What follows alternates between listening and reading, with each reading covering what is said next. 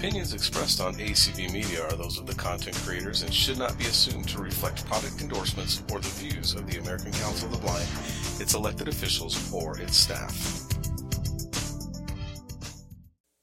Missouri Council of the Blind Annual Convention will now come to order. The chair would like to welcome all the members and guests to the MCB convention. And the online listeners as well. You guys are all welcome, and we appreciate you being here.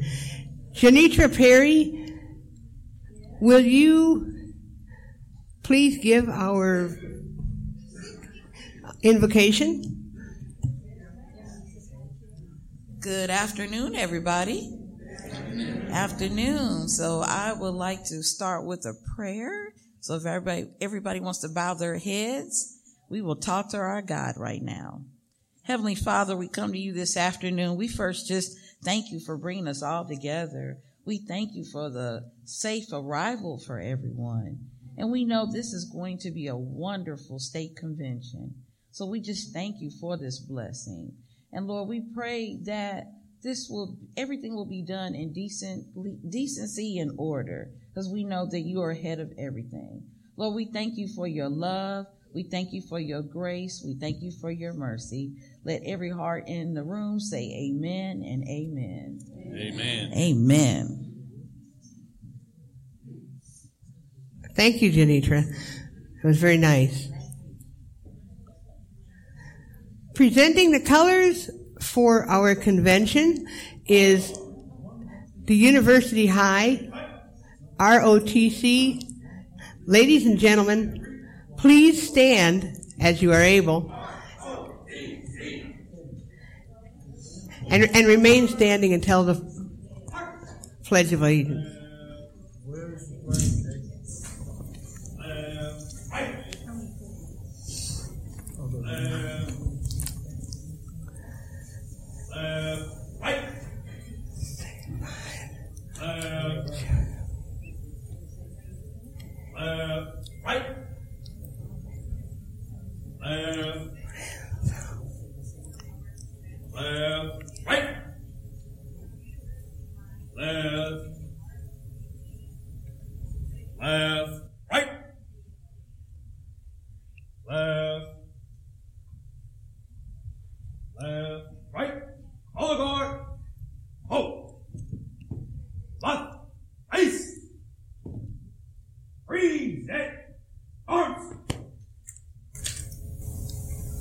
Oh, say, can you see my darling cry?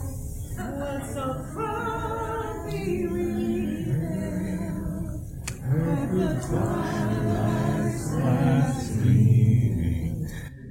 Broad stripes and bright stars through the perilous fight, o'er the ramparts we watched were so gallantly streaming, and the rockets rattled, the bombs bursting in air, gave proof through the night that our flag was still there. Oh, say does that star-spangled banner yet wave o'er the land of the free and the home of the brave? Thank you.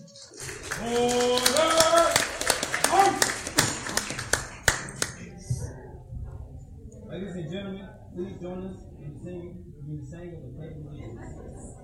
I Pledge allegiance to the flag of the United States of America and to the republic for which it stands, one nation, under God, indivisible, with liberty and justice for all.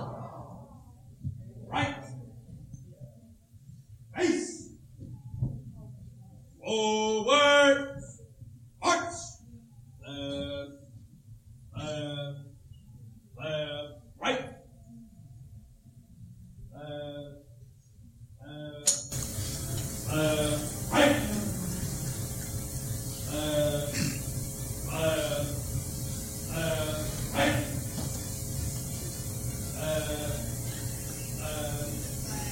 Here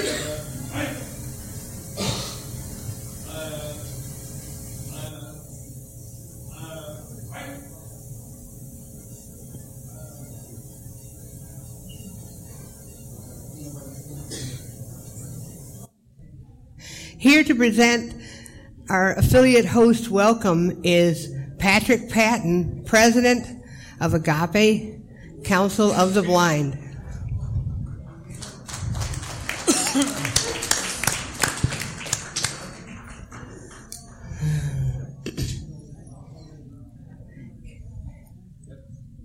Okay, I will not start by saying good afternoon. Instead, we're going to go with a good howdy.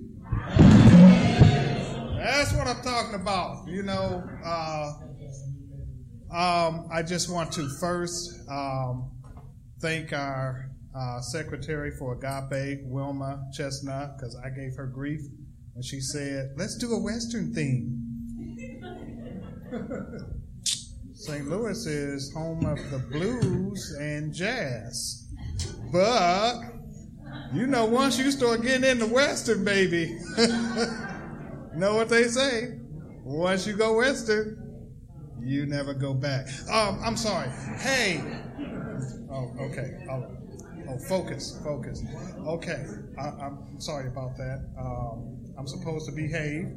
But I do want to seriously say thank each and every one of you for coming out to this year's 66th annual MCB convention. Thank you all. Give yourselves a hand.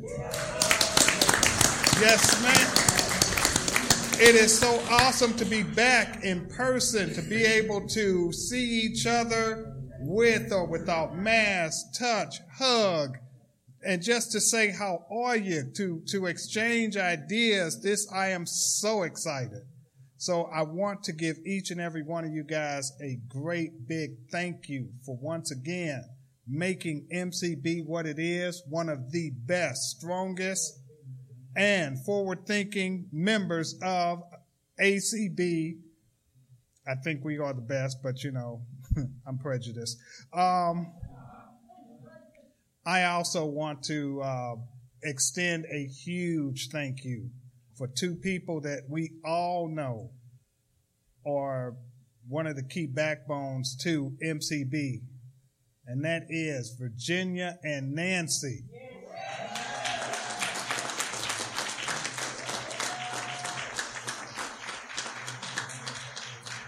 I will be wearing you, Virginia and Nancy, throughout the rest of this conference, so I just want you to know what that applause was for.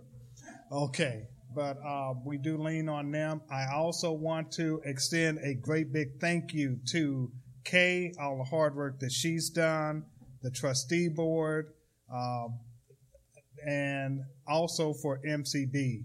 I also want to thank one of the hardest working organizations and affiliates in MCB. I'm a little prejudiced once again. That would be the Agape Council of the Blind. There has been a lot of work that has gone into putting off this convention. And hey, you guys, could you please stand up? Come on, stand up. Even though can't nobody see you, but hey, I feel you. Let's give them a hand.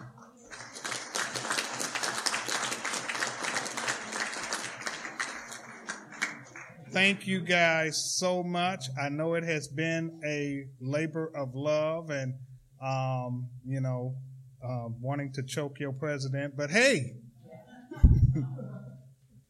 I truly appreciate it. And I just want to say thank you and let you guys know behind every good man, there is a woman with a large, blunt object, bat, billy club, rolling pins from those who are old school, to encourage and support them, come what may. But hey, in all seriousness, welcome each and every one of you. I'm looking forward to this convention. It's already gotten off to a wonderful start with the information. Please, please, please go to the marketplace. These are the people who support us. We want to support them, and there is some phenomenal information at the marketplace. If you don't like it, you don't find anything that you want in the marketplace, come see me and let me know your discontent. And I'll take you back through there so we can go find you something to buy. Okay, thank you guys. Have a great convention. And once again, welcome. Thanks, Patrick, for getting us off on a good start. That's a way to go.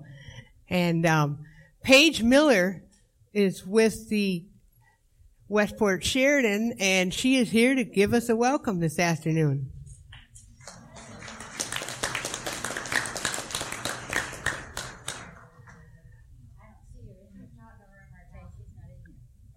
Oh, wow. Okay. Well, maybe we'll find another time for her to do that. So, please welcome Mr. Kenneth Murdoch, Director of Diversity, Equity, and Inclusion to the St. Louis County Executive Office, who is going to give us a greeting this morning. Actually, it's this afternoon. I'm sorry. It's a long day. Thank you, Kenneth. We really appreciate hearing from you. I'm Kenneth Murdoch. I'm the Director of Diversity, Equity, and Inclusion for St. Louis County. I'm here speaking on behalf of Dr. Sam Page, the County Executive, and I'd like to thank you for having this event and thank you for having us here today. It's a wonderful event, but St. Louis County's been through a lot as of recently. I'm very proud of the progress we're making. I want to just make a few points of some progress we're making and then tell you what it's been like to be in government in the recent years. St. Louis County is continuing to use federal fundings to improve the area, and we have new flux of fundings because of different federal programs that have come down. But most importantly, we're building new police stations. We're building new recreational center. Recently, we just built the new St. Louis County Police Center and the Greensfield Recreational Center. Now, the Greensfield Recreational Center is a $10 million upgrade to that recreational center, and it's going to be something fabulous in the future. It will have more ice arena, more drop-off area, more places for you and your family to have interactions, and more places for kids to safely play.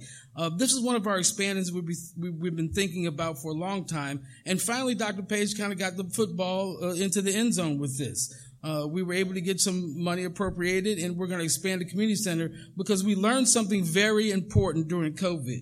And so let me talk to you a little bit about my experience in county government. We learned something very important during COVID, and that is simply this. Community spaces are important spaces. During COVID, if you remember the beginning of COVID, we were all kind of scared. We were worried about our loved ones. We were worried about our health. It was a new, challenging way to interact. And what government had to do was adapt and change. All of a sudden, meetings weren't in person. All of a sudden, you had to be very careful about who you interacted with or where the virus could spread, because if it spread through government, it could hit many, many different families. So we had to be, first off the bat, to be kind of ahead with certain procedures like quarantining people or making sure that people didn't come to work, that people wore masks and things like that. And honestly, we got some people upset at us for that because still what should have been just medical has become political. But that's something in the reality that we live in now. So let me tell you, the first time when I started working with government was just before COVID hit. And if you remember, we were already in an epidemic before the pandemic. And we're still in the opioid epidemic right now. And I'm sorry if opioids have touched anyone's family here, but it's a tragedy. And we still fight every day. And under the leadership of Dr. Sam Page, he was one of the first people long time ago in the Missouri, when he was in the Missouri legislature, to really start to understand and address opioids. And that's why when COVID hit, I was so happy to know that the doctor was in, that we had a doctor that understood. Other counties throughout America at times were buying ivermectin or certain chemicals and stuff like that because top down, our federal government leadership at that time was telling us, buy this product, buy this product. But the doctor knew better. The doctor knew to keep the community safe, you had to do some basic CDC-type guideline things, and that's what he did. And that's what helped keep many, many people from getting COVID. And that's what also helped us understand how to adapt and change in COVID. During COVID, meetings started coming over Zoom. They started being more online. But now we've learned something from that, and that is to keep the adaptability that works, but always be ready to adapt in the future. Adaptability is not something government does too well. Unfortunately, government can be rather slow at times, but it has to be because it's the group will. But what we found out during COVID is that we don't have to have the same type of slow pace. We can incorporate new federal funds and put them together to work for the people by actually listening to the people. And one of the most important things we did was have opening listening sessions about how do you want to deal with ARPA funding? How do you want to deal with your SOARs and other things? So I'm coming here today with a simple greetings and a simple message. The greeting is, I'm glad you're here. I want and welcome your activism. The message is St. Louis County is listening. And if you live somewhere outside of St. Louis County and they're not listening, look at us and make them listen. The purpose of government is very simple. It's to hear your needs and to cater to your kind of will, to try to make systems and organization to serve every identity, regardless of what individuals in the community might think of that identity. All citizens deserve good service, and that's what we're trying to do right now. But we need your input. That's why I say your activism is welcome. Sometimes groups that are quiet, we don't know what they necessarily need. So this is the year, if any other year, speak up. Tell us your needs. Every Tuesday at County Council, there's an open space for citizens that are citizens of St. Louis County to come speak and say, hey, government, this is what's happening in my community. This is what I need. And let me give you an example of this. Sam Page, some time ago, some citizens came to St. Louis County Council, and he's the county executive, so he's not a member of county council, but he sits at county council meetings. And they said, hey, we don't like this one barrack. It's named after Robert E. Lee, and we don't really like it. Well, today, that barrack that was in our county that was named after Robert E. Lee is now named the Buffalo Soldiers Pavilion. Because Sam Page listens, and he heard. And we're proud of the Buffalo Soldiers Pavilion because it means something. So as you incorporate this Western themes, maybe those who really know the story of the Buffalo Soldiers, talk a little about the Western theme to other people about what the Buffalo Soldiers meant to them or what they meant to me because I'm a descendant of one. So let me tell you another part why St. Louis County listens. St. Louis County listens because we found out listening is the best way to serve your needs. And if we want to hear you in every way we can.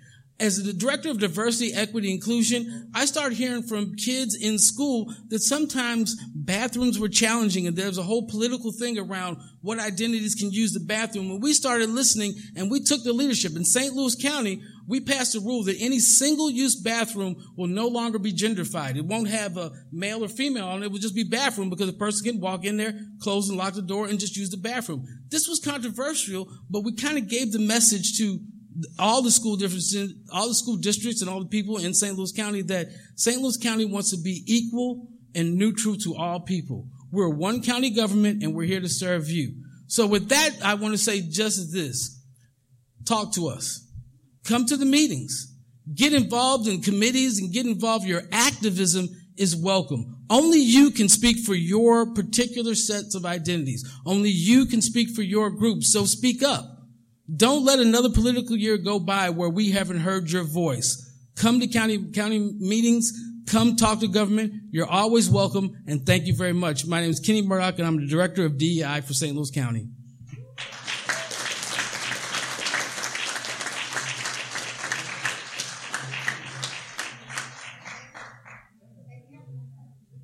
Thank you, Mr. Murdoch. We really appreciate that. I understand you arrived a little early and you stuck with us, and so thank you very much for that.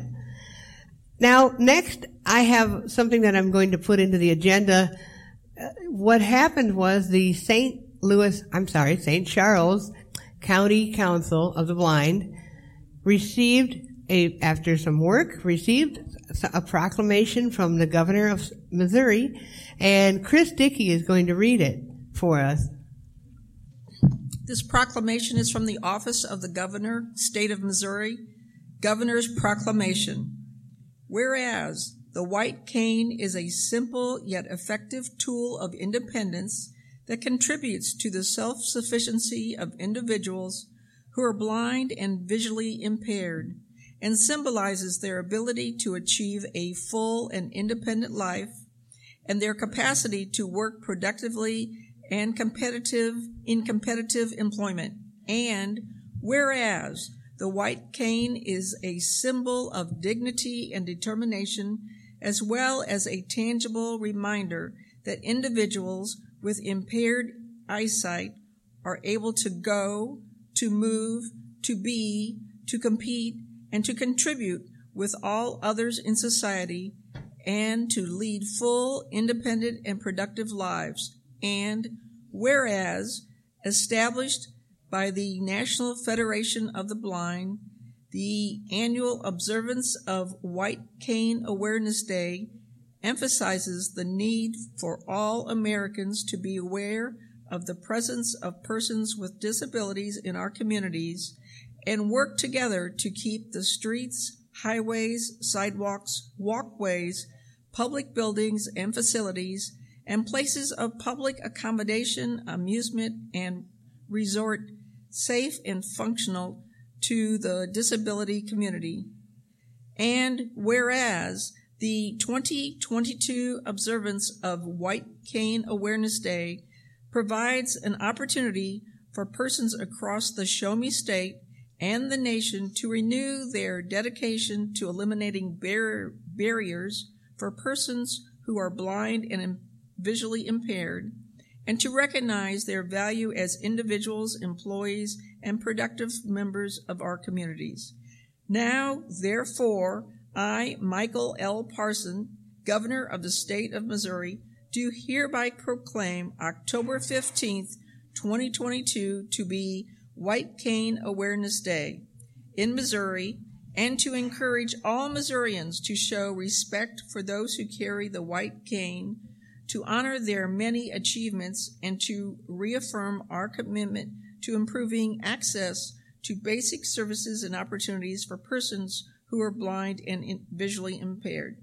In testimony thereof, I have hereunto set my hand and caused to be affixed the Great Seal of the State of Missouri in the city of Jefferson this 14th day of September 2022, signed by Michael L. Parsons, Governor, and attested by J. Ashcroft, Secretary of State.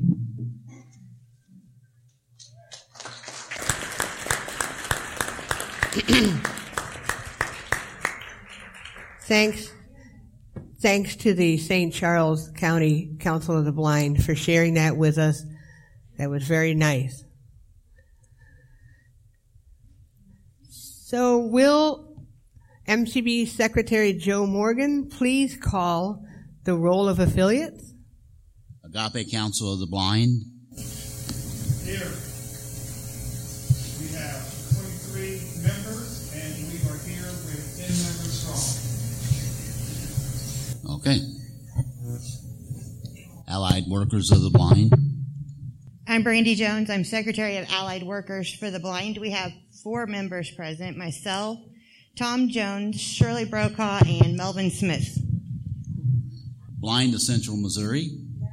Susan Sanderson, Jay Smith, Joshua Starner, Kevin Alderson, Teresa Sanders, Carly Sanders, Joe Dobbs, Ryan Weekamp, Nick and Sarah Kaysen and Cheyenne, Annie Bales, Christine Jones, and Peyton Jones, myself, Linda Gherkin.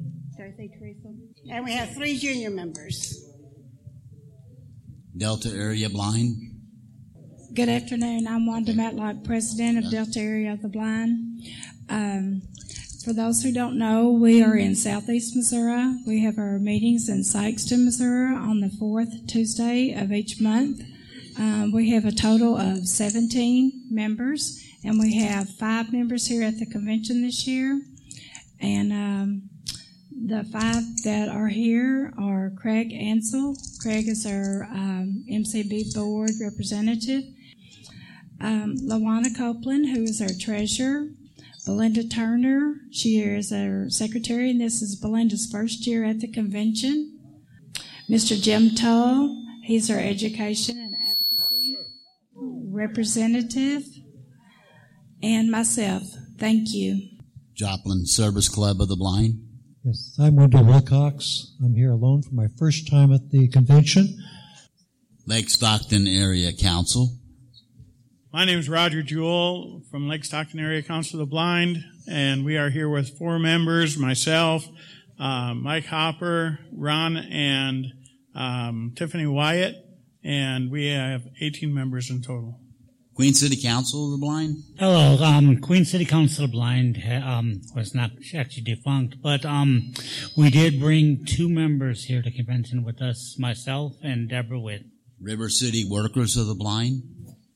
River City Workers has 4 members attending the convention: Sabrina Fowler, Carol Moore, Alicia Smith, and Wilnika Smith. We have 3 guests: driver and guide Cece Henderson, driver and guide Shanique Moore, and guide Tyronza Smith.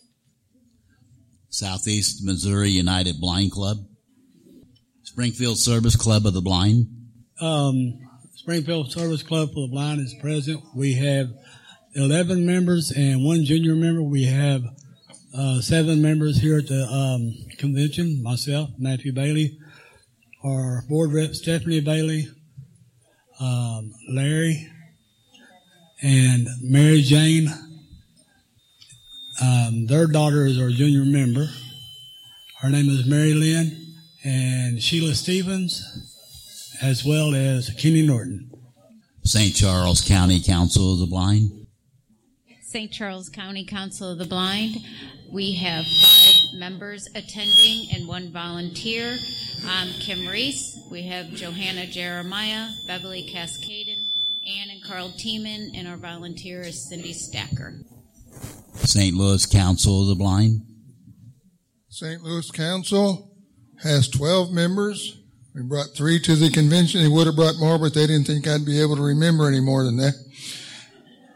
Yeah. Joe and Marlene Morgan and myself, Jack Link. St. Louis Northern Lights. Carl Chappell, president of Northern Lights. We have 4 members of our council here. We have Bob Selby, the vice president, Christy Freeman, and Tammy Schnelly. Tiger Council of the Blind. United Workers of the Blind. Raymond Bishop with United Workers for the Blind. We have a roster of 38. We have 13 present. Donna Bishop, Raymond Bishop, Debbie Corman, Mark Detchen, Jeannie Jacob, Bob Jacob K. Momquest, Anna Shell, Patty Shonlaw, Donna Siren, Carrie Smith, Cheryl Townsend, and Robin Wallen. If I missed any of you, I apologize. I guess that's it. Yeah, that completes the roll, Madam President. All right. So now we're going to backtrack just a little bit, and Paige Miller of the Westport Sheridan is now with us this afternoon to give us a welcome. Hello, everyone, and welcome to the Sheraton Westport Chalet. We're very happy that you guys are here, and if you need anything, do not hesitate to reach out and ask anyone at the front desk or anyone passing by. We hope that you guys enjoy your stay, and it's a good weekend for you all. Thank you.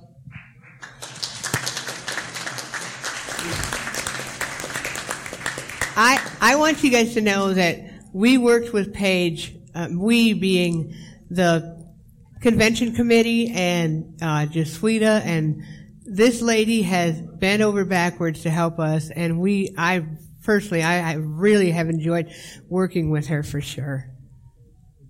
So, okay, we'd like to offer a warm welcome to our online listeners and to any special guests that we have, and of course to our parliamentarian, Chris Dickey.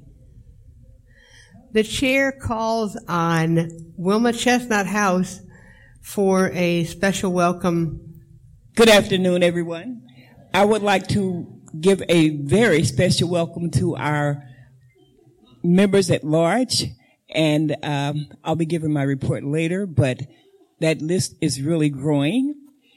And I would also like to welcome the first-timers. And there were a few select first-timers that we got a chance to pick to come to our convention and enjoy. And our first-timers are Stephanie Burkett, Carla Green, Janitra Perry, Dwayne Ingram, Ashley Law, Tanisha Skalumas, and we have Stephanie Bailey. Welcome, you guys. I hope you enjoy this first convention and come back for the very next ones.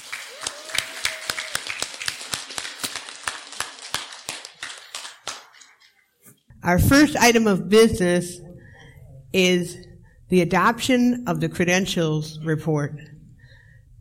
Please welcome Susan Sanderson, Credentials Committee Chair. Good afternoon. The following is the report of the Credentials Committee. The voting attendance at this number is 86 of the MCB members registered at 12 o'clock on October 7th. The number of members registered and entitled to vote is 86. Madam President, I move that this adoption of the credentials report. Is there a second? It has been moved and seconded. The adoption of the credentials report. Is there any discussion? Hearing no discussion, all of those in favor of the adopting the credentials report, please say aye. Aye. Anyone opposed, please signify by saying no. The affirmative have it, and the credentials report is adopted. Susan Sanderson will now present the proposed standing rules for this convention. President, my voice is failing me, and so I'm going to have the standing rules read by Brandy Jones. Madam President, the following are the proposed MCB convention standing rules. 1. Registration.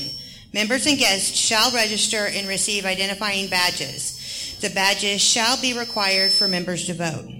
2. Voting. The privilege of presenting motions and voting shall be limited to members of MCB. Guests attend without voice or vote, unless the Assembly grants the right to speak. 3. Recognition and debate. A member who wishes to be recognized shall rise, address the chair, and give name. No member shall speak in debate more than twice on the same question, nor longer than 2 minutes without permission of the Assembly. The total debate for each proposed bylaw or amendment shall be limited to 10 minutes unless extended by the Assembly. 4. Courtesy is required throughout the convention. Should an incident of discourtesy occur at the request of the President, the microphone will be turned off, and that member shall not be recognized again. Microphone runners will retain possession of microphones at all times. 5. Vulgarity and swearing, even for the purposes of emphasis, shall not be tolerated. 6. Points of clarification are questions, not answers, and may be asked only after a member is recognized by the chair. 7. Smoking. No smoking is permitted in the assembly room. 8. Cellular phones. Phones must be turned off or put on vibrate during meetings. 9. Alcohol will not be allowed in the General Assembly. Madam President, I move the adoption of these rules as just read. Is there a second? It has been moved and seconded to adopt the convention standing rules as presented. Is there any discussion? Hearing none, if you are in favor of the convention standing rules, please say aye. Aye. If you are opposed to adoption of the standing rules, please say no. The affirmative has it, and the convention standing rules are adopted. Thank you very much. Susan, we appreciate that, and also Brandy as well. The chair asked that Vice President Chip Haley present the agenda. Madam President, I move the adoption of the 2022 program convention agenda. Thank you for the second. It has been moved and seconded that to approve the agenda. Is there any discussion? If you are in favor of the agenda, please say aye. Aye. Any opposed, say no. The agenda has been adopted. Thank you. The next item of business is the approval of the 2021 convention minutes. Since the 2021 convention minutes have been distributed out, I will not read them. Are there any additions or corrections? There being no corrections to the minutes, the minutes are approved as distributed. The next item on the agenda is the President's report. I am really pleased and excited to be here with you all today.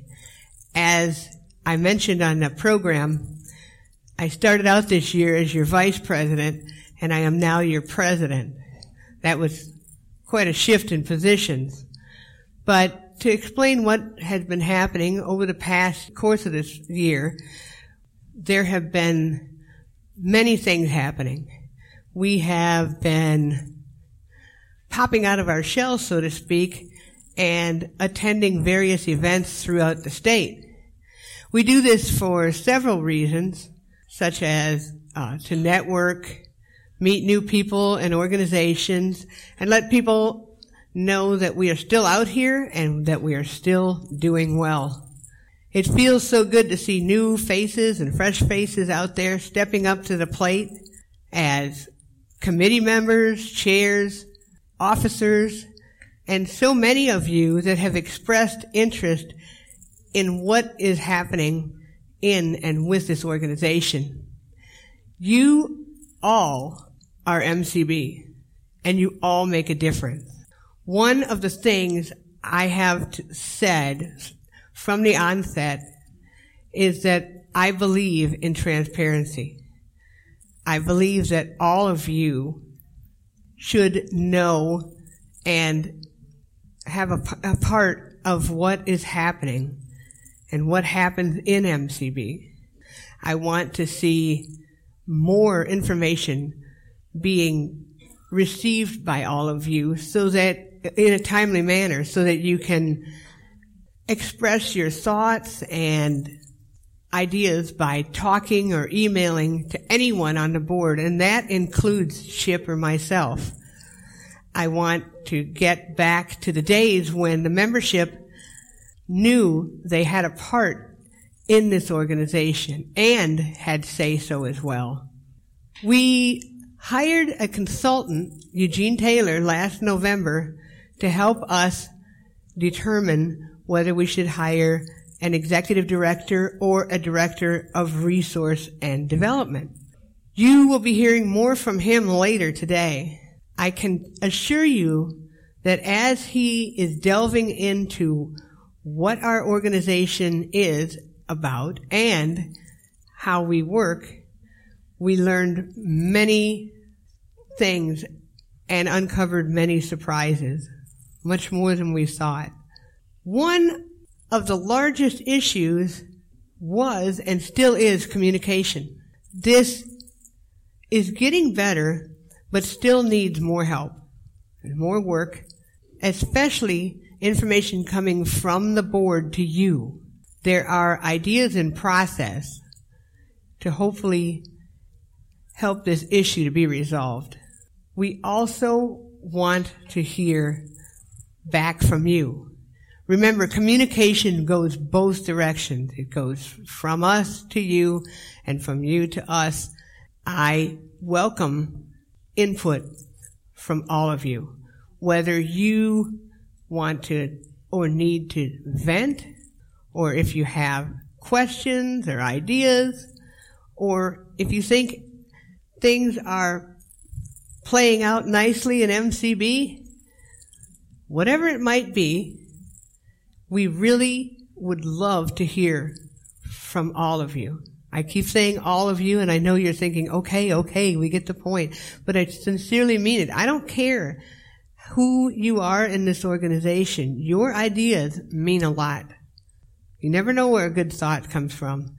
So in closing, there's one thing that I really want you to know and think about. This is a member-driven organization. And that means that the president is accountable to the members and the board. I promise to listen to you. We can talk all day about what we are going to do, but now it's time to walk the walk and not just talk the talk. Thanks for listening to me. Please welcome Stacy Brady, MS from, you all know who she's from, right? CRC, Program Coordinator for, are you serious? I don't know if this is going to mess things up, but for right now, we can do a couple of door prizes, but there is actually something that, so if Brandy Jones could do a few door prizes, you don't have to mess up your count or anything like that, but then we have something else that we can actually do. We're going to start with a $25 Walmart gift card from St. Louis Council of the Blind. Elizabeth Brown. How about Janitra Perry? All right, we've got a $25 Target gift card from St. Charles County Council of the Blind.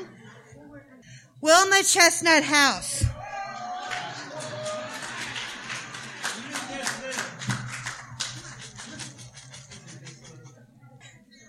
I've got a $25 Visa card from Queen City Council of the Blind. Carl Tiemann. How about Christy Freeman? Raymond Miles. How about Julie Broker? All right, we've got a $25 Walmart gift card from Springfield Service Club. Wanda Lentz. All right, we've got $25 from UWB Walmart gift card. Toby Sanders. I have never had so much trouble giving money away. I'll take it. Steve I know, it is that kind of... Breedlove. Raise your hand for me. Awesome.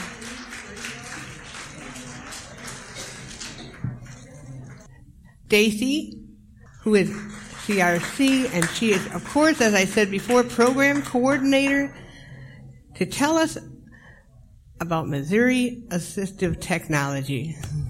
All right. My name is Stacy. I'm with Missouri Assistive Technologies, Kate mentioned. And how many of you by chance are familiar with Missouri Assistive Technology? Okay. How many of you have used the TAP Internet program? Okay.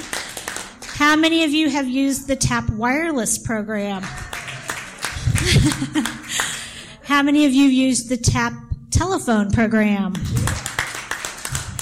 Okay. Pretty even across the way. Do I have anybody in here who uses the I Can Connect program? A few folks? Awesome. So you're probably most familiar with those programs because we are the programs that give out equipment at no cost, as long as people meet eligibility. So we're glad that you guys are making use of us. That's what we're there for. We're there to support you and making sure you have access. I'm going to show some different devices you might not be familiar with today. And I'm also going to talk a little bit about some of our other programs that you might not be as familiar with, such as the Show Me Loan program. Is anybody familiar with that program? Just a couple folks, okay? Well, most of you know assistive technology is pretty cheap, is so cheap, right?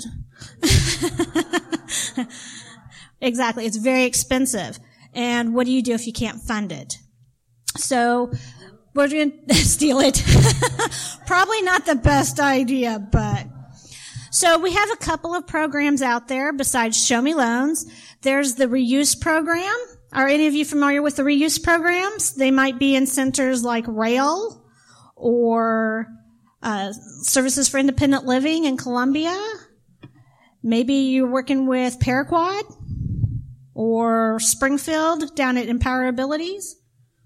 Those are just a few of our offices that have reuse equipment. So check in with them regularly.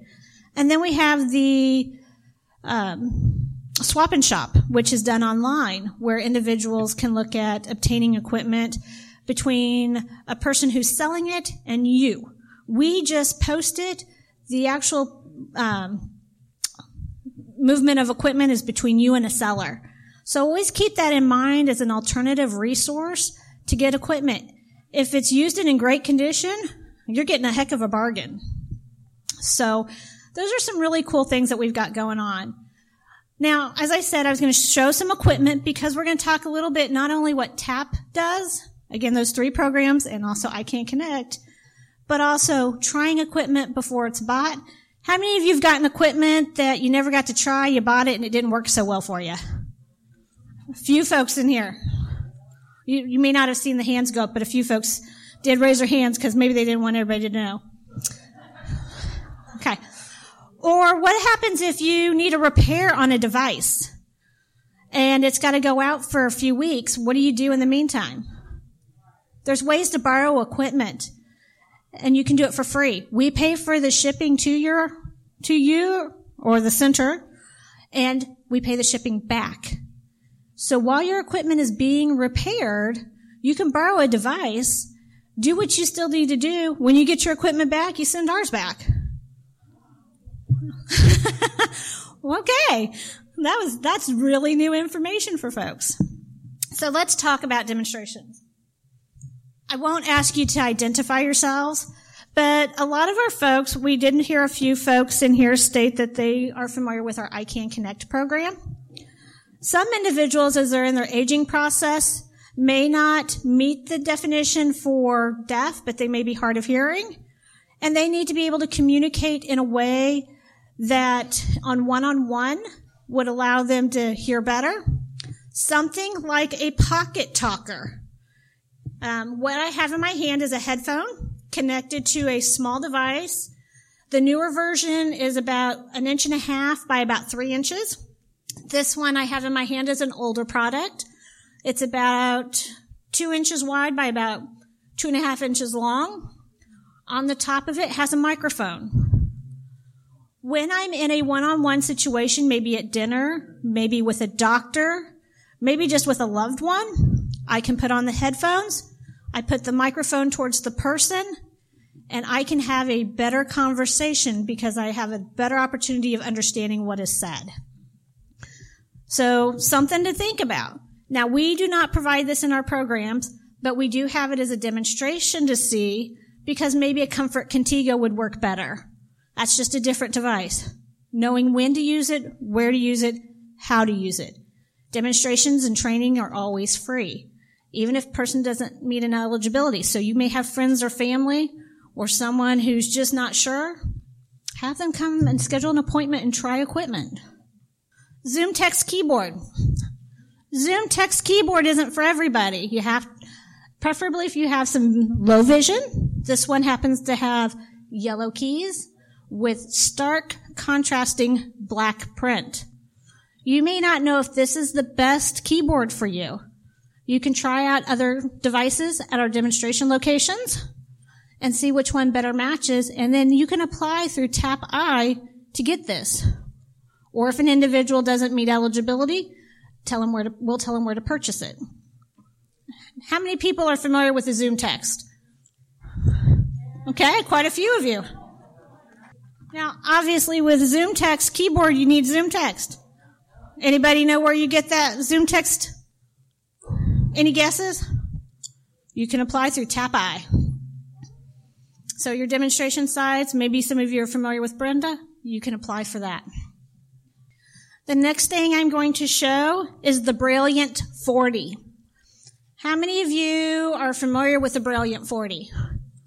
A couple of folks? How many of you in here by clap of hands use Braille? Okay. So The Mantis, the Brilliant, the Focus 40s are all different types of Braille devices as you're aware of. How do you know which one works best for you? You can try it through your local demonstration sites. The sites, if they don't have it, will borrow it from us. Try it, see what works, get you the right Braille display.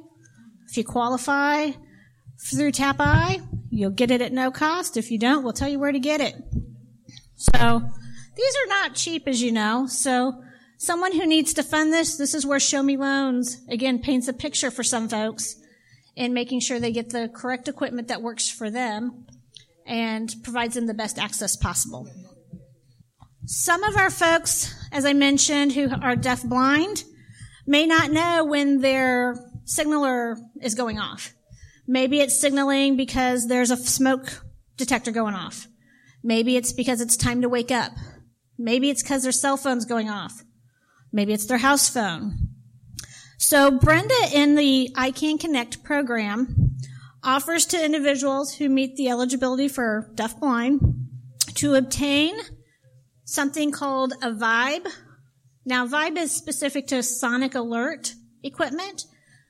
There's another company called Serene that has a similar device that goes with their product.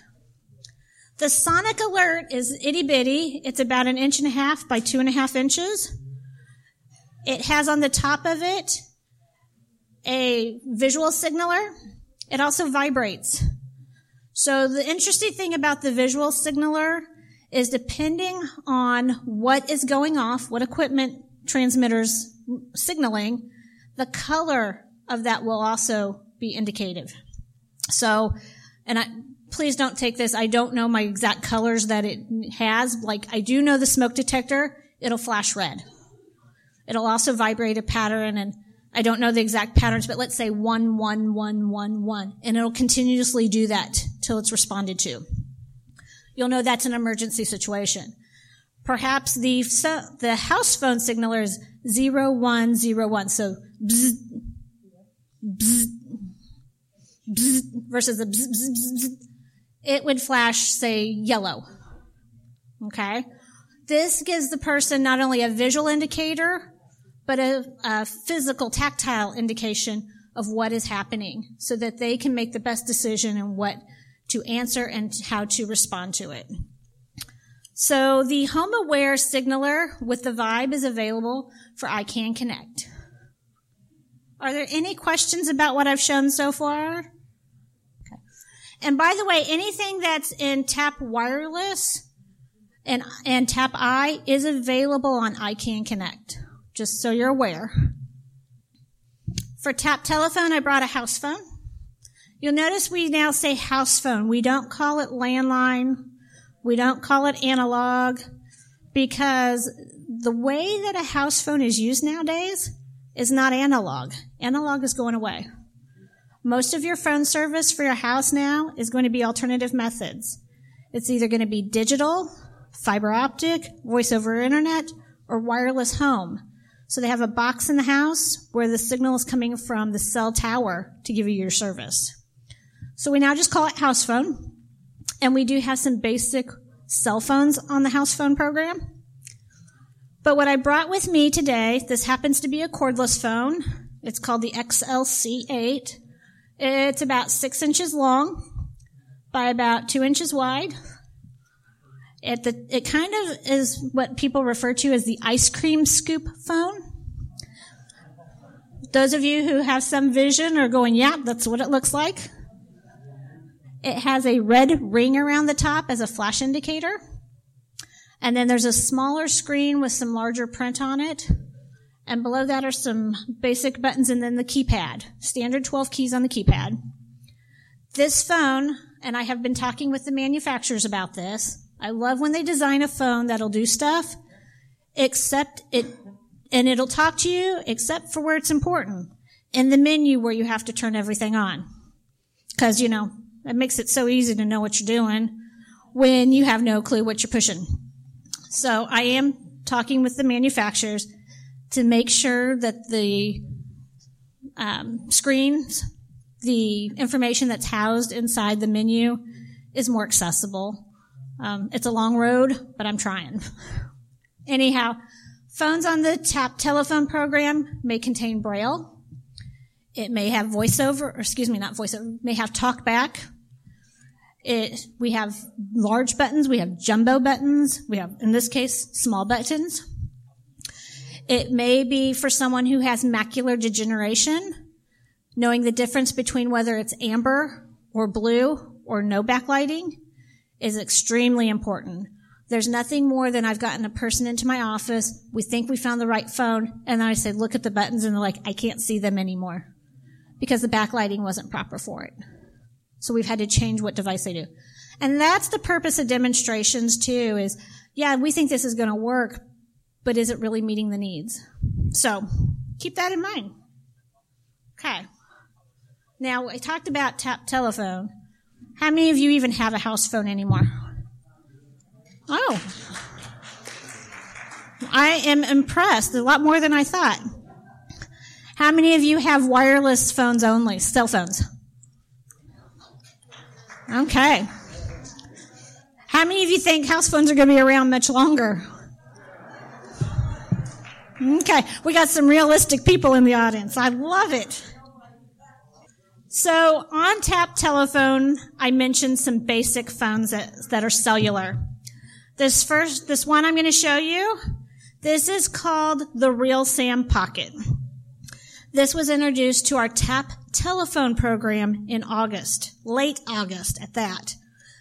This is a phone, and technically it is a smartphone, but the overlay in it makes it very simple. This is for someone who is not techie. This is not for someone who's going to be emailing. This is something for someone who needs basic technology. Okay? I'm going to try to make it talk for you. While you can get in and do podcasts and newspapers, it's a limited selection. IRA has been now offered on this for a very short time. And you get to do all things by a touch and voice. So I'm going to try to make it do a couple things real quick. What is the weather? Sorry, I could not determine your location. She did not like me. Let's try this again. You know, this would happen to Brenda too. Actually, it did. She let me know it was being finicky at her conference yesterday. All right, we're going to try this again. What is the weather? Oh, what is the weather? I have to touch first. Sorry, I could not determine your location.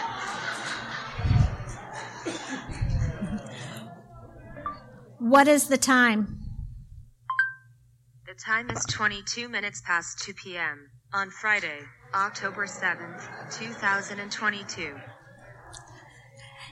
Now, she told us the time. I just want you to know, on this screen, you can't see what the time is at all. It's not listed. So, no. I couldn't tell you if that's right or not. Some people are going, it is. So this is very simplified. Now, I don't have the ability to call on it, but I'm told that there are a couple of other functions in here to help simplify the ability to call. So you can say, call Bob. And Bob's going to get a call and be like, who is this? And I'll be like, hey, it's Stacy. And he's like, I don't know who that is.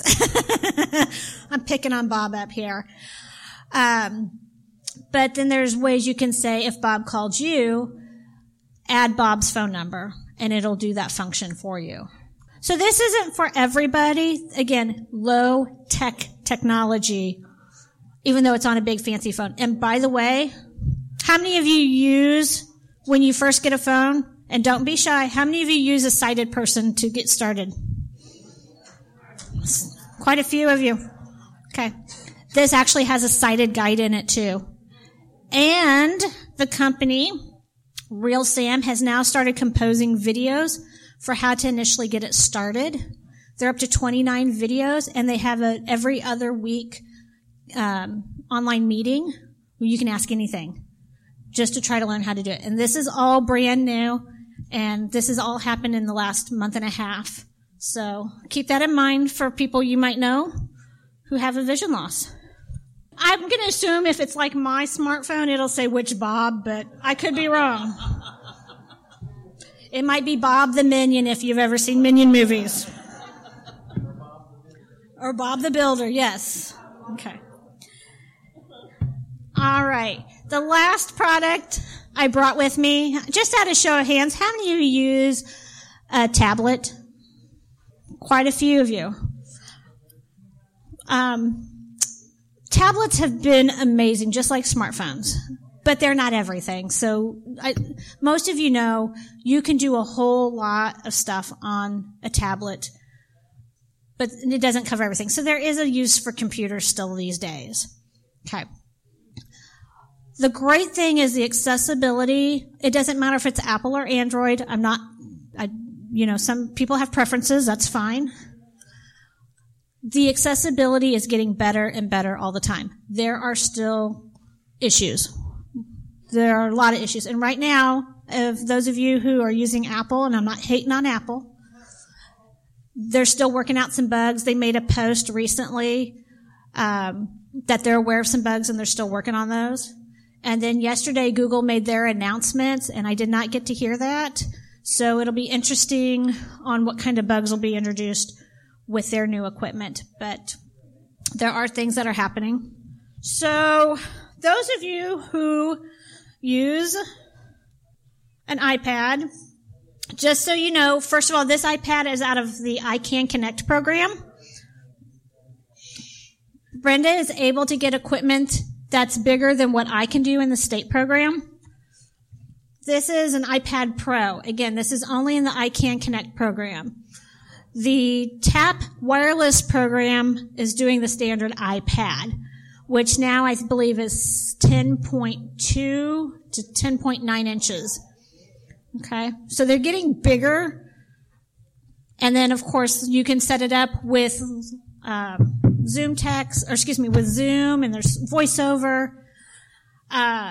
There's a lot of capabilities, and you're all aware of that. One thing I would really like people to discuss with others who are interested in equipment, knowing the difference between VoiceOver and TalkBack or Siri. Okay? VoiceOver and TalkBack versus Siri and OK Google. They are not the same. And so does everybody know the difference between okay, I see some heads shaking no. So VoiceOver and TalkBack are your screen readers. OK Google and Siri are your personal assistants. They're going to do a function versus the VoiceOver, which is reading a function. So when people call and they're asking us questions, we're having to differentiate what they're doing. Both Brenda and I have to ask a lot of questions. Make sure when you're telling people about what you're doing, or if they have questions, that we're understanding the functions of what VoiceOver does, TalkBack, if you're on Android, and what the personal assistant does. Again, are they doing a function or are they reading a screen? Because how they're interacting with that device makes a big difference in how they're navigating or not navigating through their equipment. And there's a lot of video series out there, to get help. They can call and ask us, but we're one person in the programs. So Brenda does what she does and I do what I do. We only have so many man hours between the two of us to answer those. We do the best we can. So, that's kind of a little bit about those programs. So the big part is demonstration offices are all over the state of Missouri. Feel free to make access to those. Equipment for some programs can be obtained at no cost based on eligibility. If you have tech questions, depending on what kind it is, we'll shuffle you around to the right person in the office, or we'll send you to our tech people. And then we have the financial loan programs. So I mentioned earlier about what do you do if you have equipment that's expensive? And again, how many people are familiar with the Missouri Show Me Loan program? Very few people. Okay. So let's say you need to purchase a hearing aid. That's a great one. Thanks, Kay. Okay. Hearing aids are pretty costly, and the audiologist will tell you, yeah, you can get care credit. Okay. Nothing wrong with care credit. As long as you can pay your device off in 6 months, it's not that expensive. That's not always easy. And the interest rate then accrues from the time at the beginning. Missouri Assistive Technology offers a long-term, low-interest rate loan that people can apply for. The interest rate is between 2 and 4%. The money that comes back goes back into the program to allow it to grow and generate more equipment for more people. So someone who has a $6,000 set of hearing aids would be able to apply and then pay that off over 3 years. And she can help work through Eileen is the person who handles that. She can work through how much that would be approximately per month and what loan rate an individual would get for that based on their credit. And by the way, medical expenses are the primary reason why people don't qualify for a loan, because they've been bankrupted or they just have so many bills. That is taken into consideration to help individuals determine how much they would have to pay back. So it really helps out with a lot of people to be able to purchase equipment that would... It really helps out with a lot of people being able to afford equipment and have that in their daily lives and improve it. OrCam is not covered by our programs, and that's a really expensive piece of equipment. So how do you get that? Well, you can take out a loan, pay that back over X amount of years, and you have that equipment that you've purchased. And again, that Show Me Loan program has been really beneficial for a lot of folks. You have to have some income because you got to pay it back. But there's not Eileen is the best person to talk to about that. She can tell you based on the income how much the cost to pay that equipment back and how long a term that would be. So like hearing aids are 3 years, but something like an OrCam, and don't take this as, the word, but it may be 5 years to pay that back. Is there a minimum limit? Well, no, you don't have a maximum limit, but you'll pay the 4% interest. Stacy, at our last Missouri Assistive Technology Advisory Council meeting, Scott, who is one of the staff members with Missouri Assistive Technology, did an outstanding job in presenting the Envision glasses. And because the Envision glasses are growing more and more in popularity each day, and all of us recognize $34.99 is a lot of money. Unless you were able to purchase them back in late August, you could have got them for $24.99. What would you suggest if someone wanted to test out the Envision glasses? What would be the proper process? Where would they go to be able to test out those Envision glasses? Contact our office. We have one now in our loan lab. So that's something that can be tested at a regional facility. If you're working with RSB, if you're working with a demonstration site, if an IL center, they can borrow that from us and try it with you to see if it's going to work. And if it does, then, and you're like, I can't afford $3,500. Can I apply for the Show Me loan? And you can complete the paperwork for that. And Eileen would help you with figuring out what your monthly cost would be. Bob here is one of the members on that committee.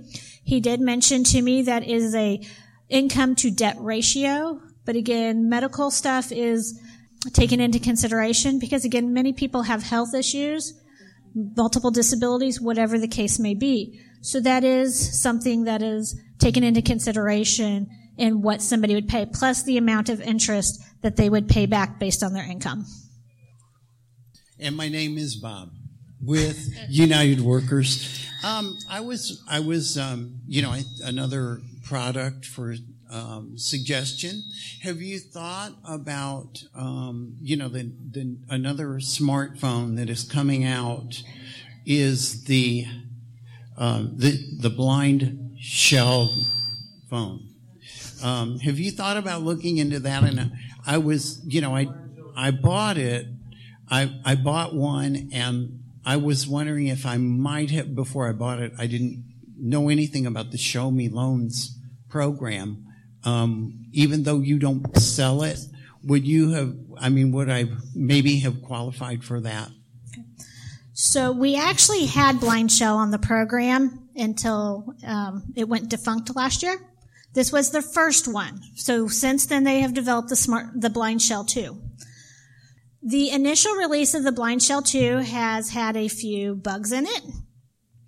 And I have actually been watching it. We are aware of it. Last year when the whole thing went kapooey with the 3 going out and a lot of people struggling to get them onto their carrier, which, by the way, Blind Shell is T-Mobile exclusive. So you cannot take it to anyone, and that's another problem people have. AT&T was able to do the first Blind Shell. It gets really tricky. It will technically work on some, very few, some AT&T networks. So we pretty much tell people it's T-Mobile exclusive at this point. Okay. I have been watching the blogs, and they're just about the time I'm like, okay, let's move forward. Something big happens. And so recently they just had another big oof happen. Once I can see that it's not having as many issues, I will look at putting it back on the program. Now, your question was, would that be something that you could get on if it's not offered through a program? Is that something you can get through Show Me Loans? Yes, because it's assistive technology. So that is something, $500 is a lot of money to put out initially. Yeah, that's something you can talk with Eileen about on putting it on the Show Me Loan program. Bob, I'm sorry you already got your phone. It is something I'm watching and have been watching. Keep an eye on that. If it does come back, it will probably go on tap telephone again, just because it seems to work for a lot of our folks who may not use it as heavily for some of its rich features, and we don't want to create an additional barrier. Okay, so the question was, a low-tech phone, you can't text with your voice either. Or at all, even with voice. Can you text at all? And if so, will it do it by voice? So on the Real Sam, yes, you can text. You can talk as long as you can talk and text. So talk, be calling, text, yes, you can. On something like the Jitterbug Flip, no, you can't do that. And Jitterbug Flip is a low-tech phone that we do offer on our tap telephone program. How many of you have ever been to Power Up? Okay, a few of you. I'd like to see more of you there. We're finishing up our contracts, and we'll be releasing those dates as soon as we can and where we're going to have it here real soon. All right, we have one over this way. Excuse me. I have a question about the TAP program, the wireless TAP program, about the income limit. I'm retired and I don't work, so I do have a limited income, but I do have retirement investments, and so how does that work? Okay, no, that's a great question. So for all of the TAP programs, let me just tell you a little bit about eligibility. All of this is the same. You have to have a disability. You have to be a Missouri resident. You have to have an access issue. An access issue would be someone who's deaf or hard of hearing who needs relay, someone who's blind or low vision who can't use just regular, button phone real easily. Okay? Those are access issues. And the income for a family of 1 and 2 is $60,000 gross adjusted gross. Okay? So 60,000, which is really generous for a state program. Okay? For a family of 3, that is 65. For a family of 4, that's $70,000. So it's $5 for each dependent after the initial 2 people in the home. So most of our people, obviously almost everything I see, taking in consideration what's on your income tax forms is going to be what we're using to determine. So a lot of people are eligible. We're not one of those that is 100% or 200% poverty level. We have a set standard. Can you talk more about, for the techie people, the actual iPhones themselves? Okay. So for individuals who may be more tech savvy or wanting to do much more tech savvy items, we offer Apple and Android. There are some substantial differences between Android and Apple, sometimes in the way they function or what you're wanting them to do. Apple obviously has built in all their accessibility features through buttons. When I say buttons, radials and stuff in their system on iOS. The interesting thing about Android is you have to turn your features on within the device and also through the Google system. And then if you happen to have a Samsung, there may be some additional accessibility in there. So you may be talking about two different stores that you have to use accessibility through. So for the wireless program, there's several important things that have to be done if individuals are applying. One, we're expecting advanced distance communications. Advanced distance communications include email, but more importantly, other ways to do stuff.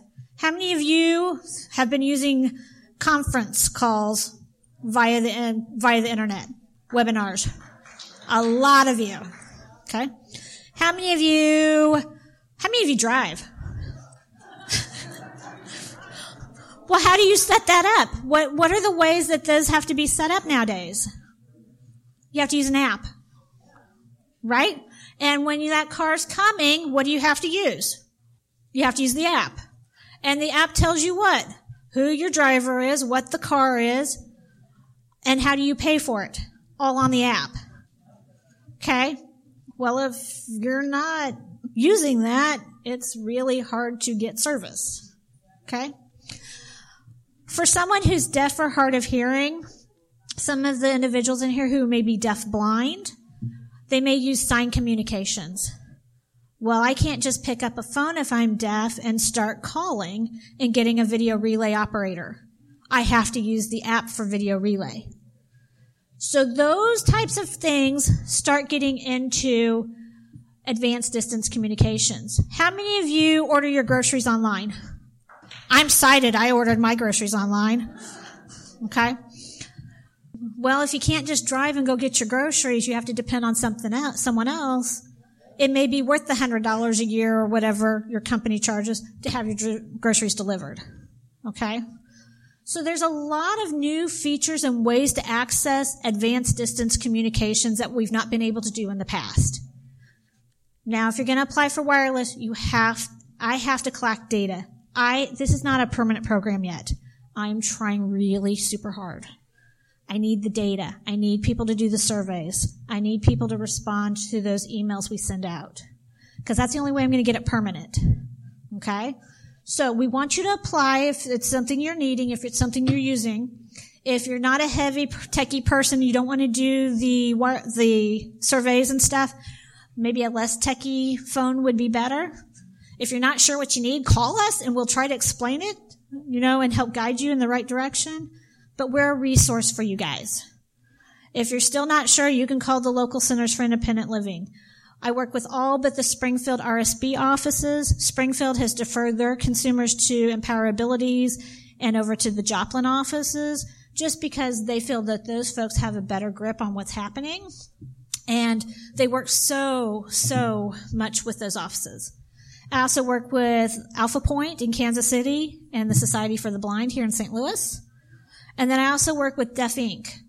So there are a lot of ways to access someone and ask questions, but don't hesitate if you have questions about tap telephone, tap wireless, or even tap internet. We're here for you. Well, I appreciate you allowing me an opportunity to present and hopefully answered your questions.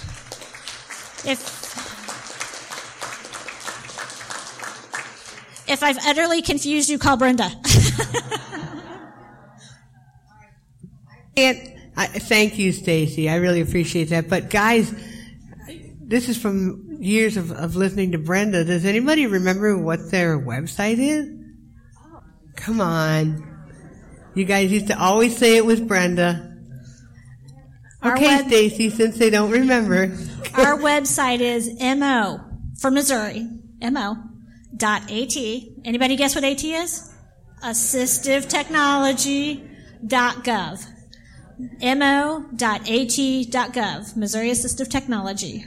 Next up, the chair is pleased to introduce Taylor Ofori, NIC and National Program Manager for VanCro Integrated Interpreting Services. See, there should be 3 T's there, but okay. Integrated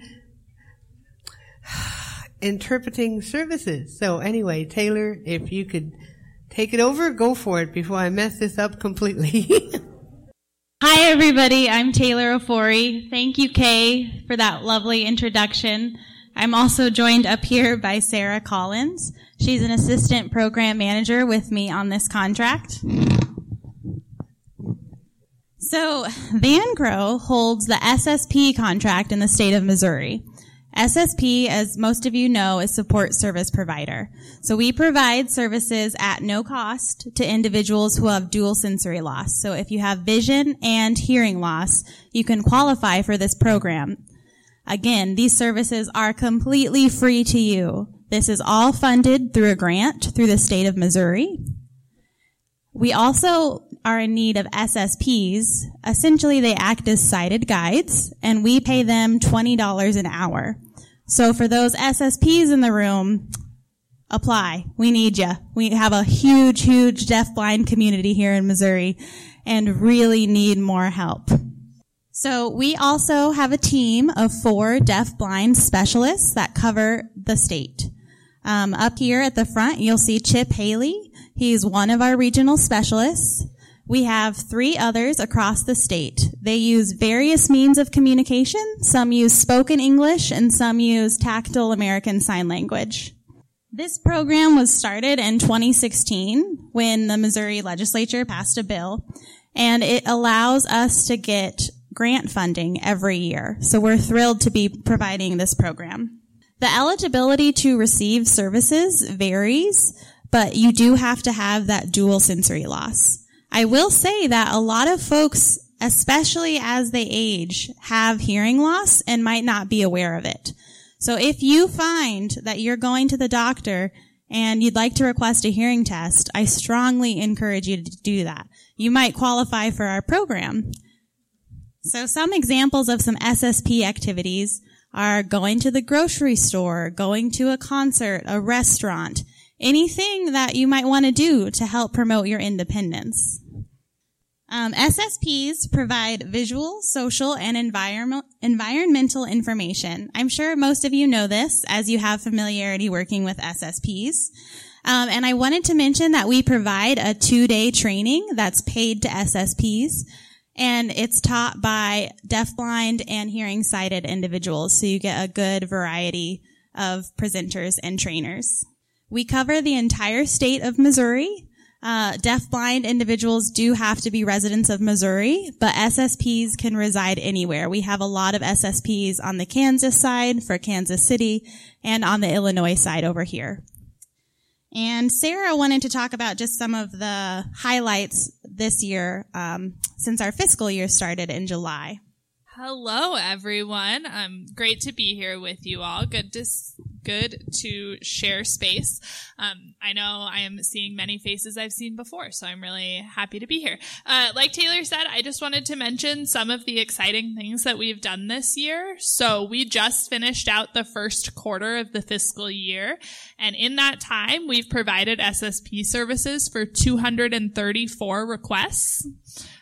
We've onboarded 10 new deafblind participants across the state, and we are working on onboarding about 20 new SSPs. So as Taylor mentioned, when SSPs start in our program, they're required to attend a training. We do have 2 trainings coming up soon. So if anyone is interested in applying, we really, really encourage you to do so. Our St. Louis training is early November, the 10th and 11th. Is that correct, Taylor? 12th and 13th, November 12th and 13th. And then our training in Kansas City is December 3rd and 4th. So we do have them on each side of the state. That way people don't have to travel too far for them, and they are coming up soon. So we really encourage you to apply. We also just hosted a really huge event in St. Louis. We brought in some deafblind trainers from across the nation to do some pro-tactile language training with both SSPs in the area, from across the state actually. Some came down from Kansas City, and then also with our deafblind program specialists. And one of our program specialists is going to a intensive 6-week training starting this weekend in pro-tactile language theory, so that she can come back and teach other folks that skill, and it can hopefully kind of spread around the community to folks who would benefit and utilize that. So that's a little bit about what we've done this year, and I'll pass it over to Taylor for any questions. See one question. Teach the SSP sign language? That's a great question. We don't. There are a lot of interpreting programs across the state. A lot of deafblind individuals, especially here in St. Louis, do not use ASL to communicate. So when we are matching SSPs with deafblind consumer, we make sure that if the SSP only knows English, we'll put them with an English-speaking consumer. But you don't have to know ASL in order to participate. I see a couple questions in the back. Hello, I'm Tana. I would like to know, how do you apply for the SSP? Thank you. Yes, the question was, how do you apply for the program? So I can give you my card, and we've also got a table set up. Chip and another program specialist here, Steffi Burkhead, are switching off at that table. And there's cards and some additional information. So if you don't catch me today, don't worry. There's still time to get more information. And if the conference ends and you think, oh shoot, I wish I would have got their information, you can always reach out to Kay and Chip to pass on your contact information, or vice versa. Do you know where someone can go to learn tactile sign language? Thank you. The question was, do we know where you could learn tactile sign language? We are working on setting up some tactile sign classes here. It requires additional teaching, and the teacher has to be familiar with deafblind culture. So it's a work in progress, and as soon as we get that set up, we're looking at partnering with Deaf Inc. We'll be sure to advertise those services. I do have a question. Is tactile sign language different than American Sign Language? Done differently?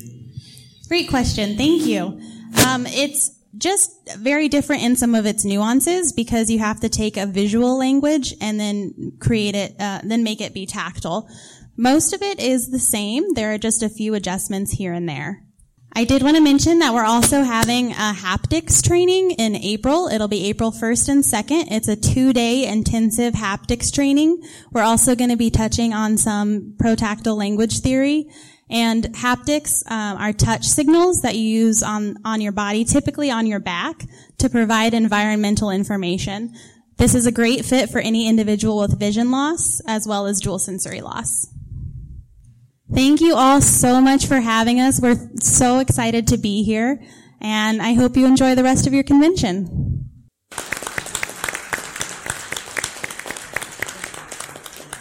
Thank you very much for that great presentation, and it's a really welcome, I don't know how to say it, just for deaf-blind people. I mean, we deal a lot with blind, but somehow the deaf-blind really get forgotten, and so it's really, really good to hear that things are being done in the state to promote this. So, thank you. So now the chair would like to welcome Lori Brown, Director of Public Services for Wolfner Talking Book and Braille Library. I'm going to start by just giving a brief overview of the Wolfner Talking Book and Braille Library, and then I'm going to tell you some exciting things that the National Library Service has started for us. As said, I'm Director of Public Services. My name is Lori Brown. Wolfner Talking Book and Braille Library is a division of the State Library, and its director is Robin Westfall. We are a regional library of the National Library Service. We were developed to create accessible formats of reading materials for individuals. The goal of Wolfner Library is to expand the amount of accessible library materials to Missourians with print disabilities. This is low vision, visually impaired, blind, physical impairments, and reading disabilities. We currently serve 8,000 Missourians, which is about 20% of the citizens in Missouri that qualify for us.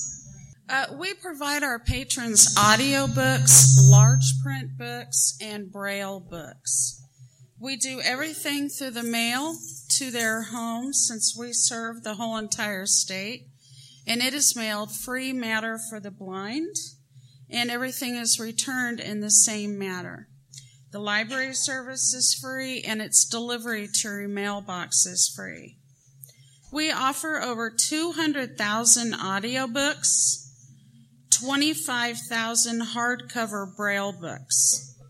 We also offer over 100 magazines in audio and Braille format.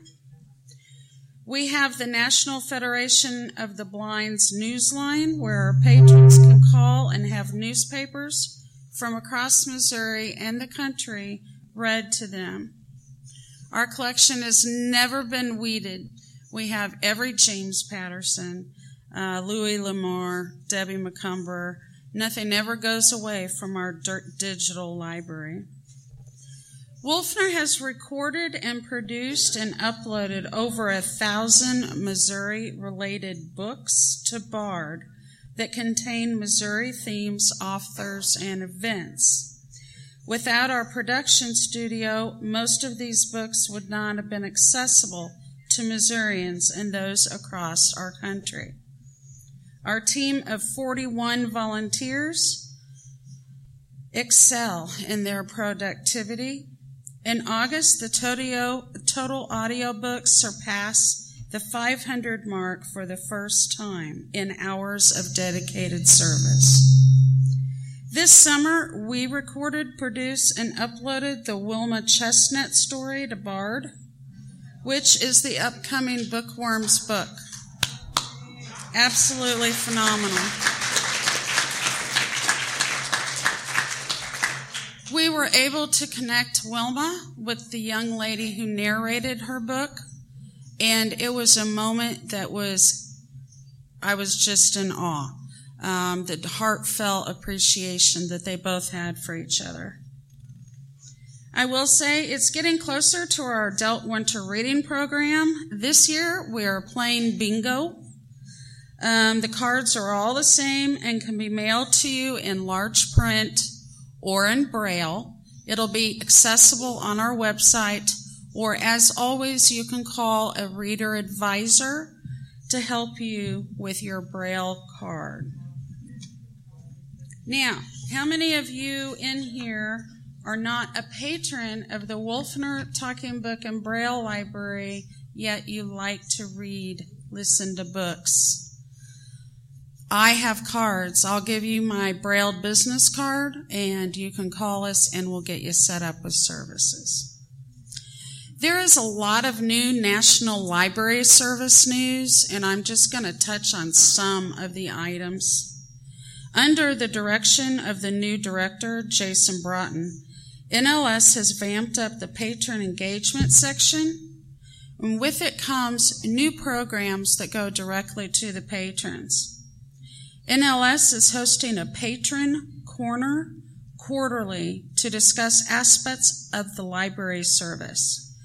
The first Patron Corner was held in September, and the next one is December 12th. It is the second Monday of the quarter, so it'll be December and it'll be March. You can call in, or you can get into these via Zoom. It'll be on the website of NLS. It is on the Wolfner website, and you can always call the library and get the details.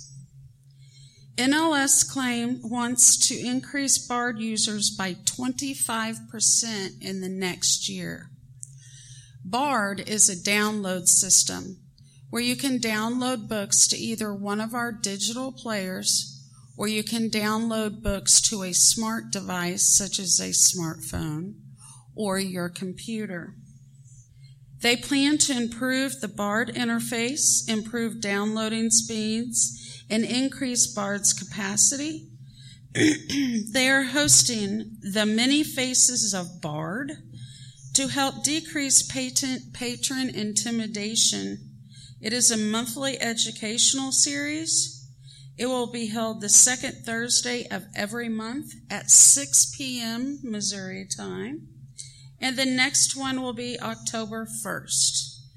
And as I said, you can call in to join these, or you can, if you have a computer or a smart device, you can use a Zoom link. I have the phone number. I can read it to you, but it is on our website. It's on the NLS website.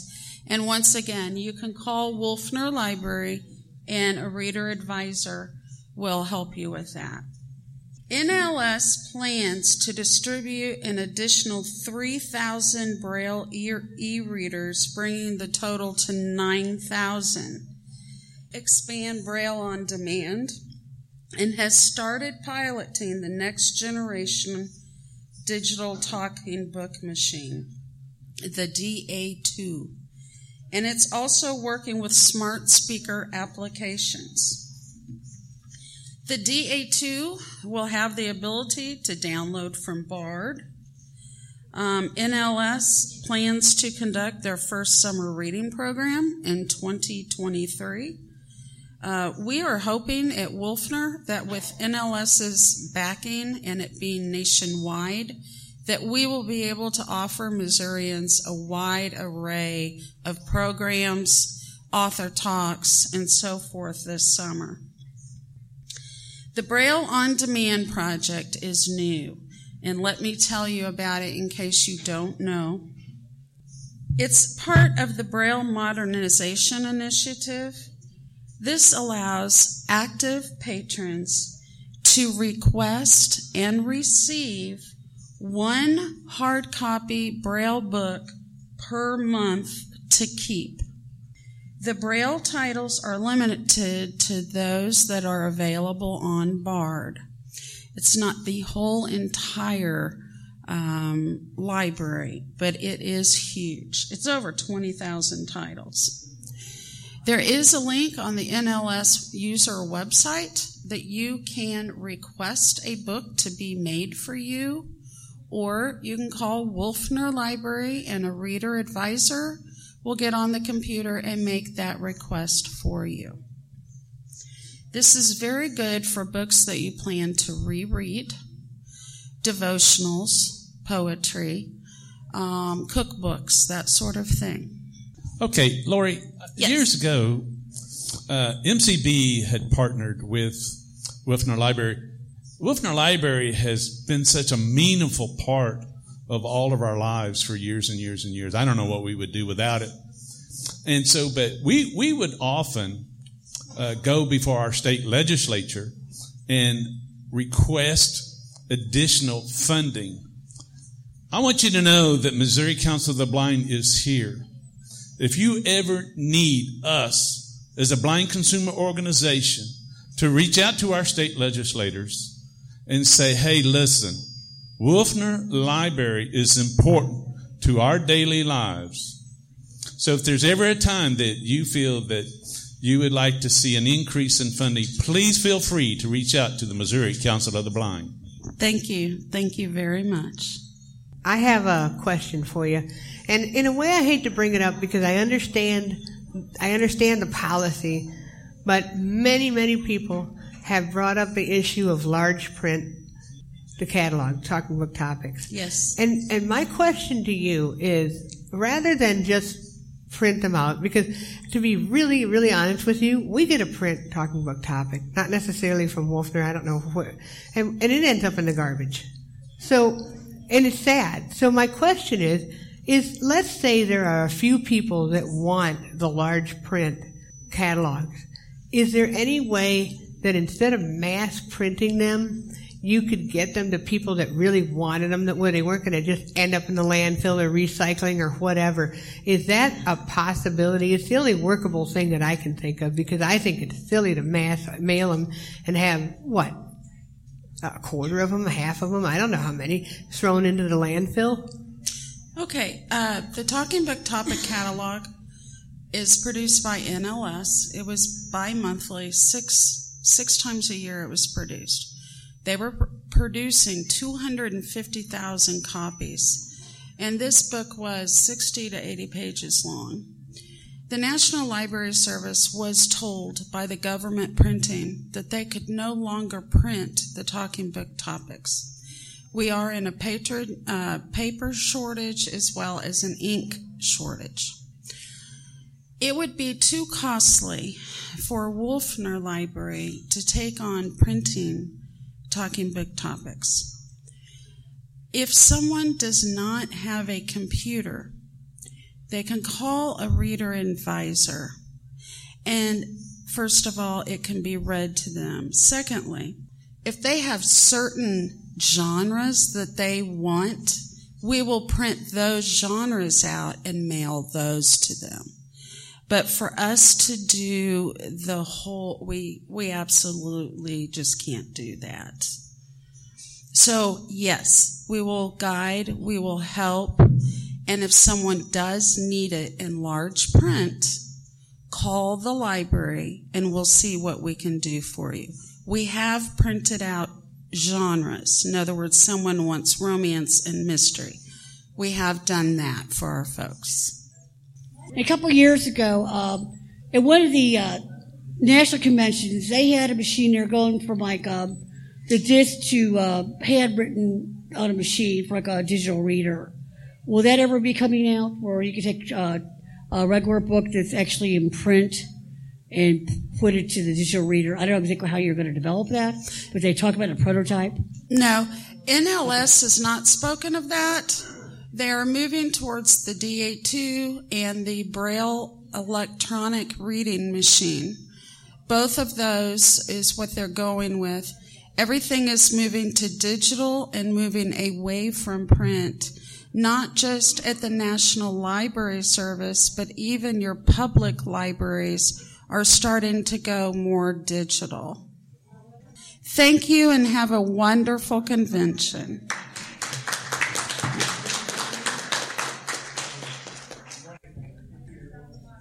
Now, at long last, although actually I think we're ahead of schedule, please welcome Keith A. Roderick, Deputy Director of Rehabilitation Services for the Blind. Hello, thanks for having me here today. Really appreciate the invitation. I enjoy coming here each year, and I'm actually going to have a little help today. So, a lot of times whenever people want me to come and talk at events like this, they want to hear statistics, numbers, things like that, and I deal with that all the time. And, we got a lot of federal and state funding for the services that we do. So while it's important for us to keep track of that, I think it's also really important for us to continue focusing on what we really do, which is helping people. We provide services so that people can help meet both their employment and their independent living goals. And so I want to focus a little bit more on that today. One of the things that I tell staff all the time is that what we do as an agency, every day we change lives. That's what our jobs are. And if we focus on the people and we focus on the services, we're going to meet all those numbers on all those performance indicators that the people that give us money expect. And I really think that's worked out for us as an agency over the last 2 to 3 years. We've actually been one of the top performing agencies in the nation, according to our federal partners.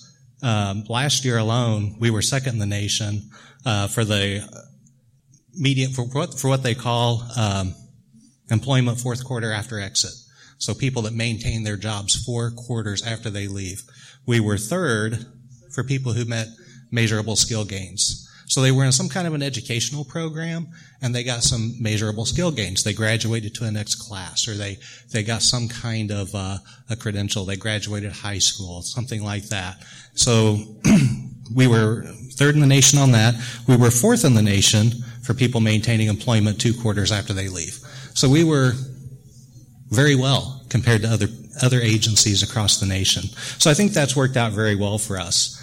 And some of the things that we've done over the last year to really help the services that we provide, in April of this year, we created an online referral form. That actually, we created it in April, it went live in May. So now people can go online to our website and you can fill out an application for services. Since that's gone live in May, we've had 102 applications. So that's really good. That's a much better response rate than we thought we would get. We've also created a client recruitment team. I think everyone knows with COVID, the world changed. Places that we used to go to help get the word out about who we are, what we do, a lot of that's no longer available. So we've got a group together with all the district offices, and we're talking about ways that we can get out into the communities and reach more people. We've also created a new program with our Prevention of Blindness program. That was another thing that was impacted by COVID. 2 things, really. COVID was the big one. We used to do glaucoma screenings around the state. The machines that we use are no longer recommended by the FDA because it's an air puff, and it can spread fluids from the eyes. So that was no longer recommended. So this year at the Missouri State Fair, we kicked off a new program that's a more comprehensive vision screening program. So it's a machine that will test near acuities, distant acuities, color blindness, depth perception. It'll look at field vision. And so that's a newer program that we're now providing around the state. And then one of the big changes that we've done is what I call rapid engagement. So we've really looked at what the processes are when people come to us and they need services and they fill out an application. Now, according to the federal government, you can have up to 150 days from the time someone fills out an application to the time they get services. And that's way too long. We were in at about 126 days on average. So it was better than what the Fed said, but it's still too long. So we implemented some things such as DocuSign. If anyone's worked with us, you may have seen this. So it's an electronic form. We can email things out. We can get electronic signatures. We've looked at the assessments that we do. And do we really need to be doing assessments when we're doing those assessments, or can they wait till a later date? And essentially, by changing some of the processes, we've gone from 126 days to 76 days. So we've taken 50 days off of that time frame without sacrificing services. And then one of the biggest things that I've been working on is creating what I call an employment unit. So I think, as most people know, with our vocational rehabilitation program, the main goal is helping people get jobs. And so I wanted a group of people that would focus on working with employers and working with clients when they're job ready to help them get that employment goal. And that's what their primary focus is. So today I brought someone with me that some of you may be familiar with, and his name is Jeff Lamontia. And Jeff is our new supervisor for our employment unit. So I'm going to let Jeff talk to you for just a little bit on what his unit does. Thank you very much, Keith. I really appreciate that intro. Guys, it's wonderful being back here working with you all, with Missouri Council of the Blind. I miss all of you very much. I am very thankful to be with Rehab Services for the Blind and in the capacity that I'm in this particular role that I'm working in. So our employment unit is young, like Keith was alluding to here. We are still growing our team. We're looking for another job development specialist right here in St. Louis, and then we're finding someone to replace me in Springfield. So I will be coordinating our entire unit at this particular time. One of the big things that for me that I'm really looking for and our agency's looking for is making those connections with those employers and really bringing quality candidates to them, and that's with our clients. And to be able to look at all the things that our clients are bringing forward, the skill sets, the abilities, and all the education, the experience, and connecting them up with that specific employer. But what that means from our staff and our team at Rehab Services for the Blind is we have to look at all the things that the clients currently have in place and some of the things that maybe they don't, and be able to build upon those. So like, for example, when we're talking about being job ready, we want our clients to have the rehab teaching skills so that RTs provide to them. So your activities of daily living, those things, to be able to, walk around in their home, check their mail, being able to do all the things such as cooking, cleaning, chores, whatever it is around the home, those things under wraps and taken care of. We also, and that's something we provide with Rehab Services of the Blind, of course. But additionally, orientation and mobility, right? So being able to have those skills, being able to navigate within side of an employer starts with navigating your daily life. So being able to have those skills underneath their belts is extremely important. And again, that's what our agency, as many of you know, helps our clients work towards.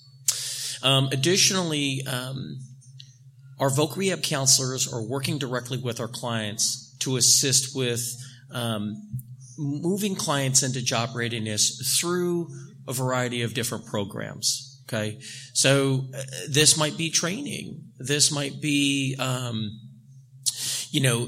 in the area of education, right? So depending on where the client wants to go and what their goals are and what they have in mind, that helps to drive what's ultimately going to come to fruition. So as we always say, the client is driving the bus. The client is driving the case. And with that, there's informed choice, right? So the client knows what we're about and what we're trying to get accomplished and how we're going to get that accomplished. But also at the same time, the client has to work to make those things happen as well. Because when we see that buy-in and we see someone stepping up to the plate, it's go time. It's time to make that happen. So our unit is working directly with our counselors to assist in these fashions, and to really work with our clients from point A to point B, to be able to firmly assess where each individual is, where each individual wants to go, what careers are available based on the aspirations of the individual in question, and how we're going to do that. It's a total team effort. It's through collaboration. It's through connecting. It's through hard work and dedication that we're going to be able to do this. I've been a job developer here with Rehab Services for the Blind since, the middle of December. And it's been a big learning curve for me, but there's a lot that I've been able to bring to the table that's really impacted the clients that I've worked with and those that others have worked with. I'm excited to be working across the state. I'm excited to be working for you. I'm excited to be working for our employers, to be able to really honestly connect employers, not even with folks who are just visually impaired or blind, but with other good quality candidates, right? We're all about connecting people with the right person at the right time, at the right place. And it does. It takes a team to do that. And it takes learning from you guys, learning from, everyone around us. I get so much out of that. And I know Keith and Jim really, they talk about that a lot, right? So, you guys are super crucial to everything that we're doing. And I ask a lot of questions as do my teammates. So, I just want you guys to know that if you have any questions for me, you can certainly reach me at Rehab Services for the Blind. Obviously, I'd love to chat you up, and hang out with you. But I appreciate, what I really like is when folks reach out and they want to know more. And they have specific questions, because it shows that interest. But each situation is so different, and everything looks a little different based on visual impairments, based on the employer type, based on the goal, based on the dream, the career, and then based on experience. education, and work ethic, right? So we're combining those things together. Our team, again, is at its infancy. So we're going to grow. We're going to change. We're going to go through the maturation process. But as you all know, employers are changing right now. Technology is blossoming. You guys have expensive technology in your hands as we speak through your phones and through other devices that weren't available 10 years ago or 15 years ago. Is that correct? That's right. That's right. So we are adjusting to that as well. And we're basically trying to catch up and try to be a part of that cutting edge piece so that we can really help the individuals that we're working with, our clients, move into employment. So it takes a lot of hard work and dedication, but it also takes me relying on you guys as well. So thank you guys very much for allowing me to be up here and speak with you today. I miss you guys a lot, and I just appreciate you guys tremendously. And you guys have a wonderful and glorious convention. Say hello to everybody, and I hope you guys are having a fantastic convention. Leslie and I had an opportunity to participate just a few years ago when the convention was in Kansas City, and Denny Huff was president. So shout out to Denny and Naomi, and of course to Kay, your current president. And it's always such a wonderful opportunity to get to speak to the delightful folks in Missouri. You all are one of our most appreciated affiliates within the American Council of the Blind.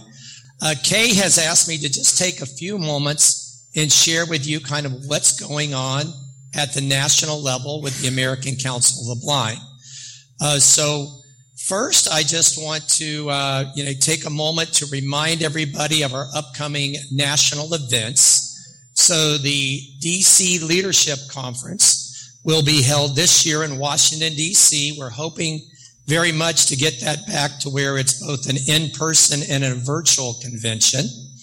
And it will be held the second weekend in March. I believe it's the 11th through the 15th of March. And one of the highlights of the DC Leadership Conference this year is we are actually going to do a rally right there at the White House or the U.S. Treasury Building to promote accessible currency. It was back in 2008 that the American Council of the Blind, working with Eric Levicki, had gone through all the effort to get a legal ruling requiring the Bureau of Printing and Engraving and the Department of Treasury to have their next bill be fully accessible for our blind and low vision community. That was in 2008, and here we are in 2022. The Bureau of Printing and Engraving has still not issued a new bill, and we still do not have any accessible currency. So at the national level, we feel it's about time for us all to raise our voices, walk on the White House and the Treasury, and say, folks, it's time for us to have accessible currency. And I think it's going to be a wonderful opportunity for people to come from all across the country and participate in a rally that'll hopefully make a difference for accessible currency within the United States. The United States is really the only industrialized country in the world that does not have accessible currency, and the time is now for us to move forward with that. So we're going to be rallying in D.C. Also, we'll have a legislative seminar and a president's meeting, so that'll be a wonderful opportunity in March. And then the national convention this coming year will start on June 30th through July 7th, and it's in Schaumburg, Illinois, not too far away from Missouri, just outside of Chicago. Right there, within just a stone's throw away, less than 2 miles away, is the second largest mall in the United States. It's a wonderful 5-story mall with all kinds of shopping and restaurants and things all around it. It's a beautiful Renaissance Center hotel. And again, it's going to be a hybrid event that will be held June 30th through July 7th. So, your local chapters or your affiliate, plan on getting a van, a bus, a train, however you wish to, and get to Schaumburg and enjoy the festivities next year. Be all kinds of wonderful tours, breakout sessions, and just really amazing opportunities for us all to get together and share. So what has been going on with ACB over the last couple of years? Well, we've had to live through, a major COVID-19 pandemic. And as a consequence of that, before 2022, our previous two conventions were held virtually. And I think you should be very proud of your national organization for how everybody came together and held two, I think, really outstanding conventions in 20 and 21, totally virtually, and then had a wonderful first ever hybrid convention this year. So we had about 60% of our people participate virtually and 40% in person. So there's plenty of activity, content, wonderful programming for everyone. So for as little as $35, you can register virtually and participate in our upcoming convention, or you can travel in person and enjoy the tours and all the festivities. So very proud of the efforts that the ACB board put forward to hold really two amazing virtual conventions and one hybrid convention under very difficult circumstances. And we've actually had more people participate in our conventions the last 3 years than probably we have had in the last 2 decades. So it's really been an opportunity to reach out and include more folks, many folks who just haven't had the financial ability or the work-life balance to go to a convention in person now can participate virtually. In addition to that, ACB has worked very hard to establish an entire platform of community events. So each week, there is about 100 community events that take place through our community event calendar on Zoom, and many of them are broadcast on our ACB Media Network, which is now expanded to 10 channels. Channel 1 is the old mainstream channel, and then it goes through Channel 2 is a cafe, Channel 3 is old time radio, and Channel 4, boy, I'm forgetting what Channel 4 is. I apologize for doing this on the fly. But Channel 5 is the community channel. Channel 6 is the ACB Media channel for key community events and different activities that are being held. And then there's a series of channels that are available to host state and special interest conventions and other special events outside and inside of our ACB network. So lots of opportunity to participate there, as well as ACB Media has now expanded and made so many of the programs available on podcasts. So you can now gain this wonderful content through the podcast format. If you go to acbmedia.org, you can learn all about the podcast. And if you want to learn more about the community events and how to get involved there, just reach out to community@acb.org. And Cindy Hollis and Colby Garrison will get back in touch with you and make sure you get the calendar for every day's schedule. The community events feature everything from different languages. You can learn Latin, Spanish, French. There's support sessions for widows and widowers, for divorcees and divorcees, for people dealing with substance abuse. There's all kinds of social events, exercise classes. My wife, Leslie, teaches an exercise class 5 days a week, Monday through Friday at 4:00, except for Friday with happy hour cardio, which starts at 3:30. And I have to give a big shout out to Carol Mooney, one of her regulars from Missouri in the St. Louis area. Carol hardly ever misses a class, and her and Leslie have become just fast friends through the community events and the exercise classes. So there's just so many opportunities out there for everybody to get involved. There's game night on Friday night and karaoke on Saturday, and just all kinds of wonderful content. We're also very proud of the efforts we've made in the scholarship and awards area. We have now partnered with the American Foundation for the Blind, and ACB, with support from AFB, now offers 21 scholarships each year to aspiring students that total $92,000. So if anybody out there in the Missouri community is interested in a national scholarship, please go on to acb.org, look up the different scholarship opportunities, and I believe the application will get started here at the end of November. So again, we award 21 scholarships totaling $92,000. We also offer 5 J.P. Morgan Chase Fellows each year. These folks get their way paid to the convention, have all kinds of opportunity for mentoring, collaboration, and really developing as leaders inside of the American Council of the Blind. Or perhaps you would like to get started just being a leader inside the Missouri Council of the Blind, and there's opportunity there with the J.P. Morgan Chase Fellows. In addition, there's 2 first-timers, the DKM Fund First-Timers, where we select a winner each year from the east and west of the Mississippi River. And those folks get an opportunity to come to the convention and again go through all the leadership processes and exercises.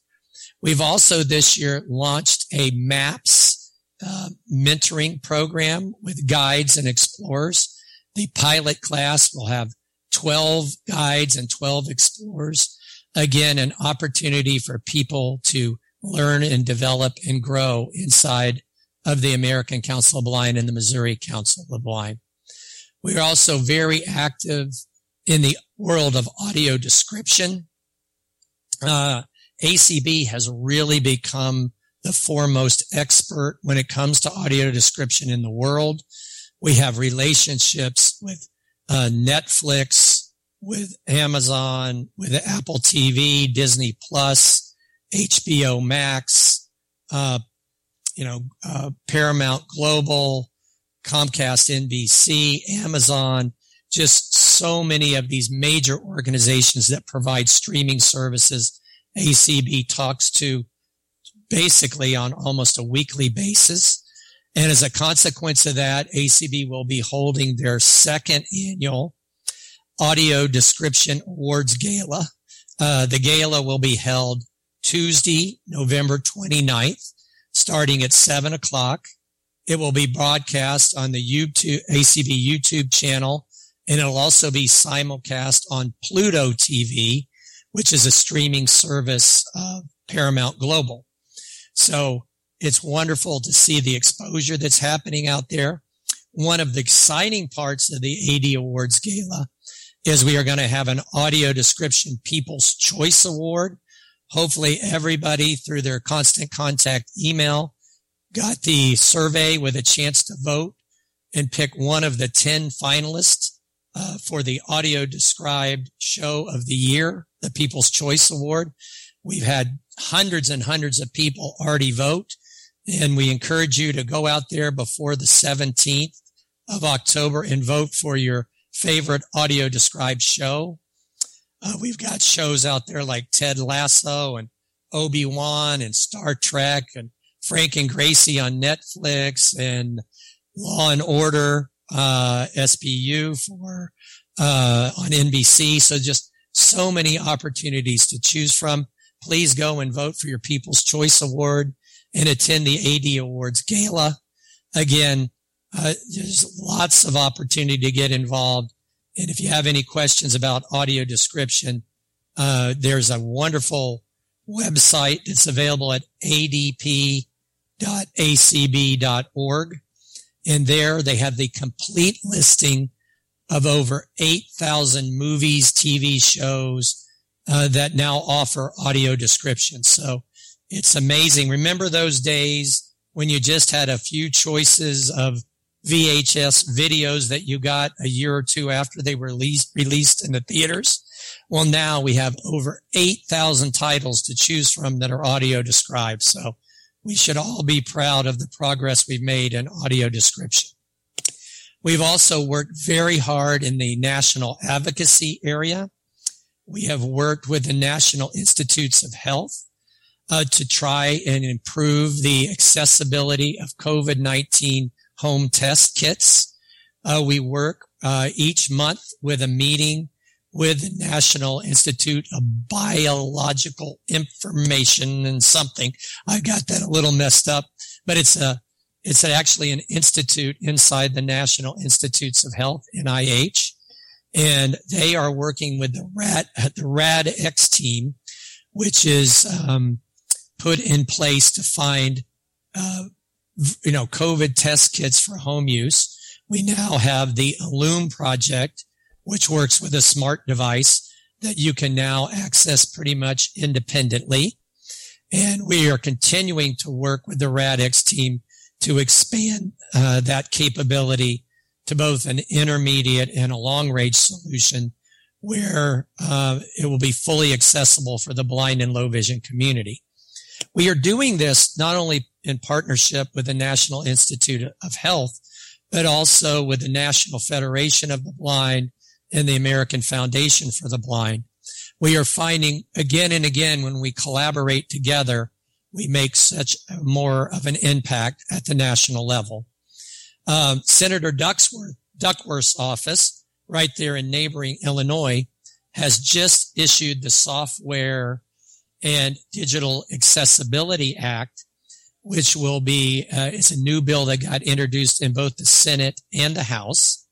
And it's really the first bill to really push forward the need for truly accessible websites and smartphone applications.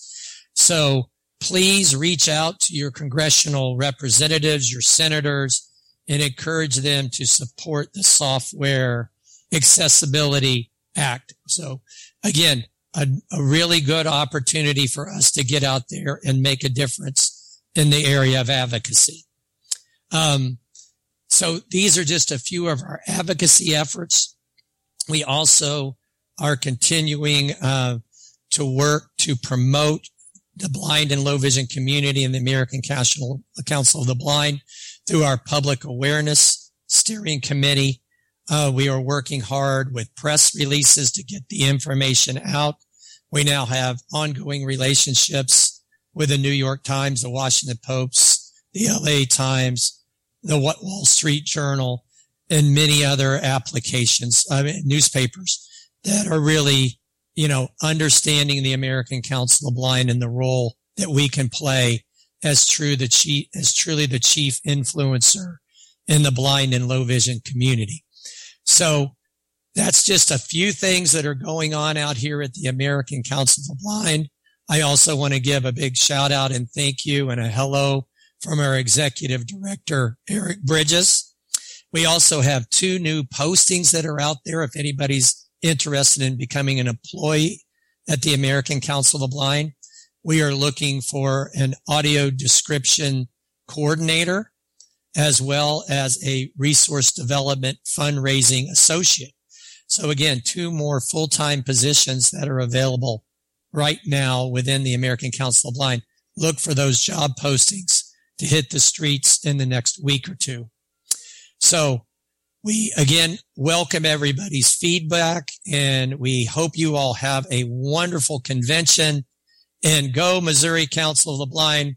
Wish we could be there in person, but I know with Kay and Terry and everybody, you all are going to be in good hands. That concludes.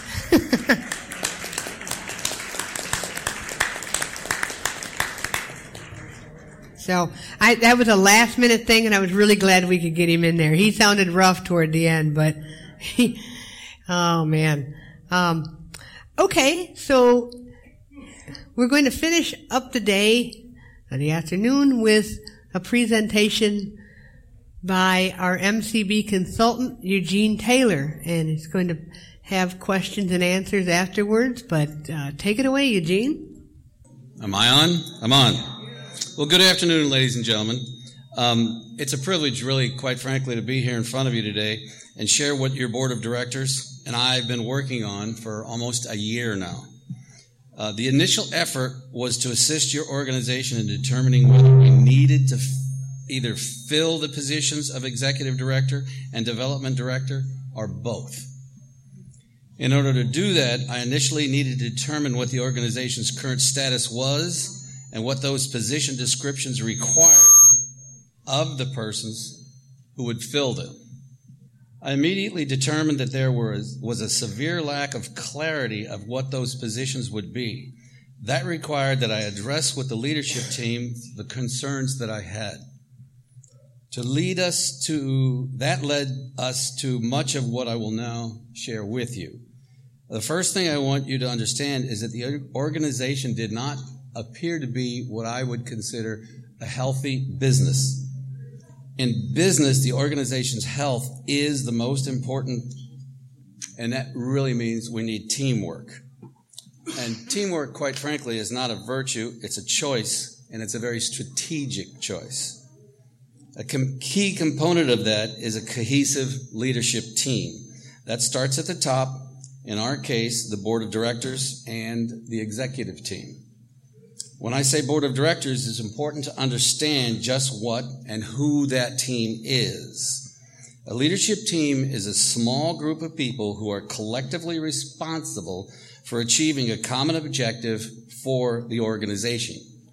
Interestingly enough, the operational definition of that team may or may not be defined by all in the organization the same way. In our case, you have as a part of your board of directors a sub-team called the executive team. And that team, the executive team, has had some changes within it that have affected the entire organization. In spite of all of this, one thing has remained clear. The objectives of the executive team, the board of directors, and any of the other sub-teams directly or indirectly formed must come to the realization that leadership objectives are collective. They are everybody's objectives. And that these objectives need to be clear for the benefit of the organization and its members. And that includes each and every one of you. As we began our work, I defined 6 key issues to be the top level concerns. They are inclusive, board dynamics, social, profitable business practices, membership, both growing and retaining, and legislative interest. Let me walk through what each of these areas as we discovered them. Inclusive. We need to determine if we are a non-denominational group and how we will be all inclusive.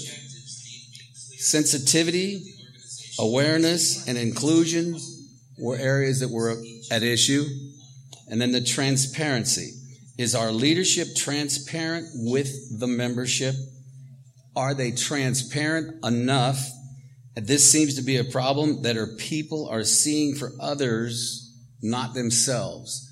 What I mean by that is there were people that were giving me lots of information on how some people were not being able to understand what was going on in the organization, but they were never speaking for themselves. They were speaking for others.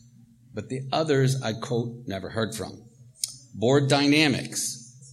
This is a big deal. Is the board meeting a reporting meeting or is it a working meeting? Those are 2 distinct and different kinds of meetings. What are the operational definitions of our committees? When I first started looking at the committees, I don't know that I have the right number. I probably don't. But I identified what I thought was 27 plus different committees. And many of those committees, I'm not sure what their assignment was. Some of them, their assignment was made clear to me based on just the title alone. But what they did could be significantly different. Social. A large percent of our membership is engaged primarily for the social aspects, and we must be able to afford the services that promote these social aspects. That's a key issue. Profitable business practices. We're identified as a not-for-profit. However, we have many of our members that are deeply concerned that we are not running as a, quote, business and are not actively engaged in pursuing the funding that is available for this type of organization. This loss of funding opportunities is causing us to operate in the red, and there is concern that we cannot sustain this. We are reducing the amount of services that we can offer even as we speak. The board, what is our board format? Are we formatted as a business? a social, or something else, some sort of a hybrid structure? Which format will get us the best for our membership? And do we have interest silos? I mentioned interest silos because I was able to find pockets of concern where people were interested in one single aspect of what the organization was providing, and they weren't thinking about any of the other aspects that the organization was supplying. Membership. When we looked at membership, we're not getting the younger membership, their attention or their participation. Two key questions. How do they find this? How do they find us? And how do we attract them? Retaining membership. The shrinking of the organization is leading to frustration and burnout of the remaining membership and the leadership. The remaining individuals are passionate about what they are doing. At the same time, we've lost enough members that there is a trend towards areas of what would traditionally be described as expertise. That's another way of saying that I see a lot of our organization headed into their silos. This is the areas of passion that individuals are attempting to get others to benefit from. We need to answer the question, why are our members leaving beyond aging? Legislative interest. This is one of the key areas of interest for an overall percent of the membership. It does, however, require an incredible amount of work and engagement. So those are the 6 keys. They were inclusive, board dynamics, social, profitable business practices, membership, both growing and retaining, and legislative interest. To address this, we began to investigate potential issues that might have been contributing to the idea that these were, quote, hidden issues. This led us to discover that what I would call the primary concern: communication. There was clearly a breakdown in the communication model in place. This was causing us to not be able to benefit from a cohesive leadership team. In order to progress, we determined we would have to review and understand how we were using some basic principles. So I went to some basic business principles, and I tried to align them and help the board to understand what we were talking about. So the 5 behavioral principles that I'm looking at are trust, conflict management, commitment, accountability, and ultimately results. So let me review those. So with trust, we actually have, for an organization or a business practice to work, we have to have vulnerability based trust. We've got to be able to have the discussions that are not necessarily comfortable. So the first thing that I did was I tried to look at the profile of 3 of the top leaders in the organization. Some of you have probably, when I say profiling, their profiles, most of you have heard of probably Myers-Briggs, where they give you a letter designation that tells you how you are.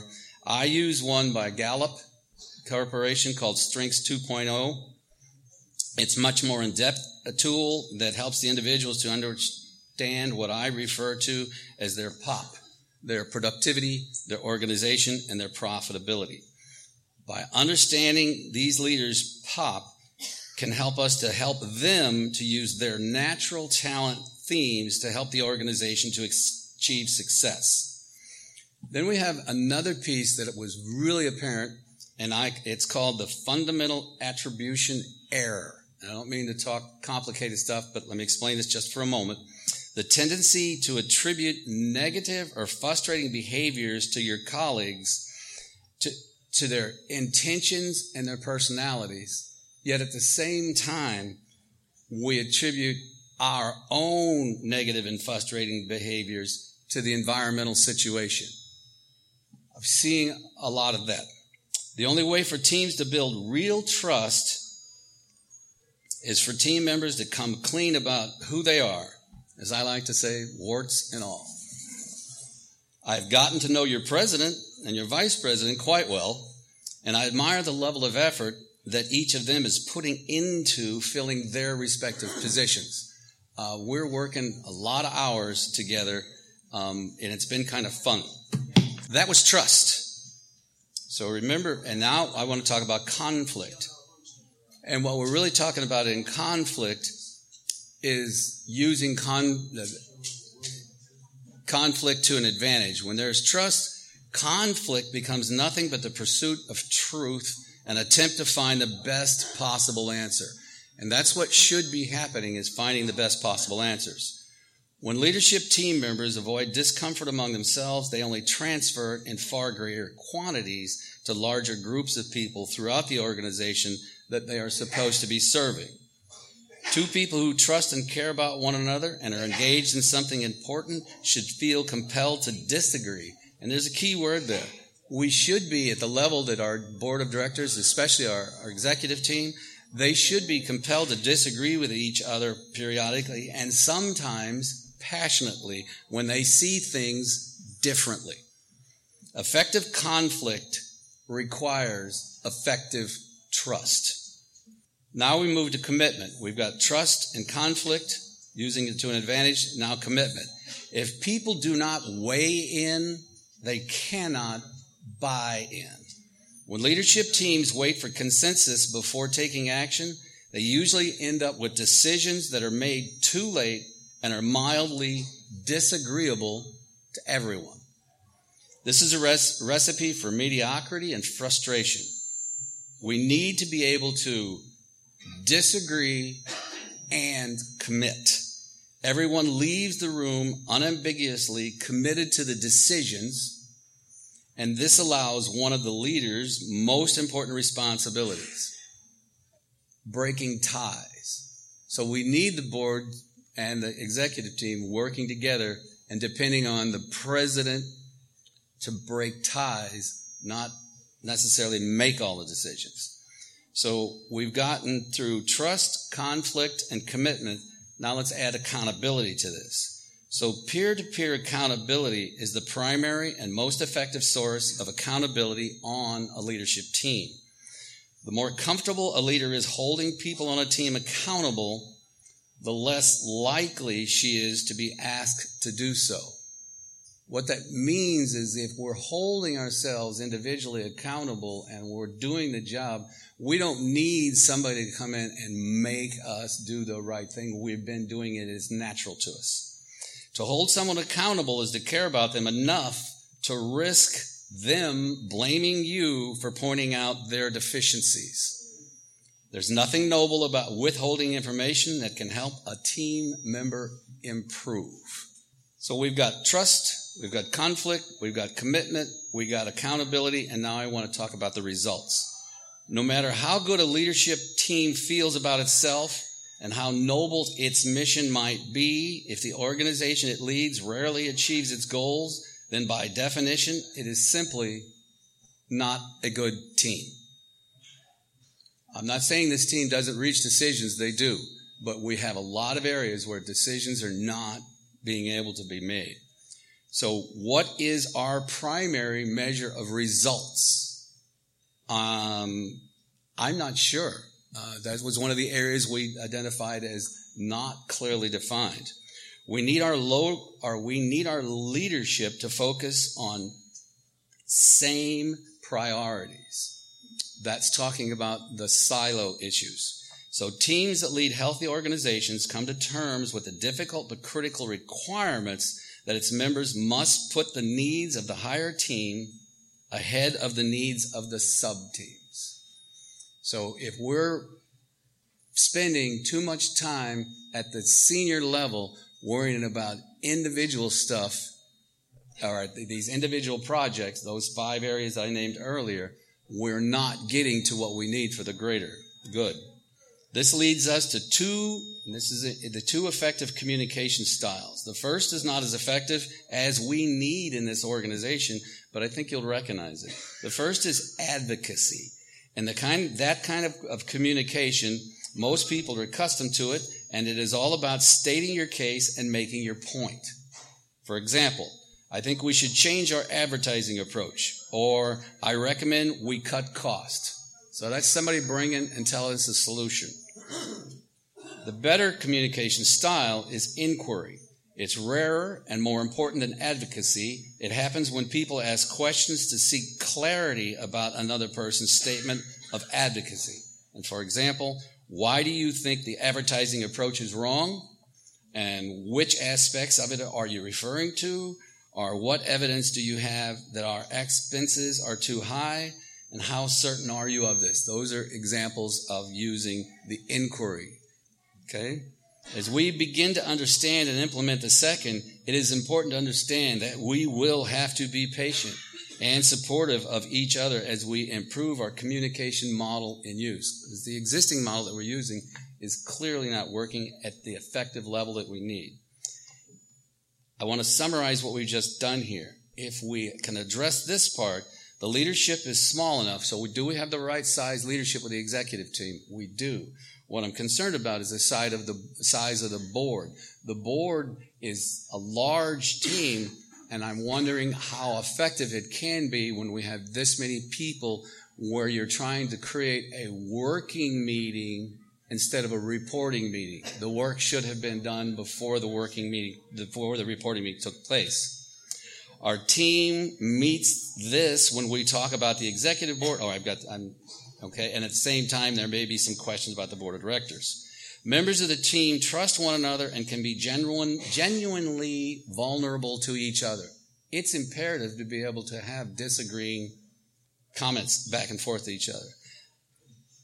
I think this is ongoing, and I think it's clearly improving as I've been working with the organization.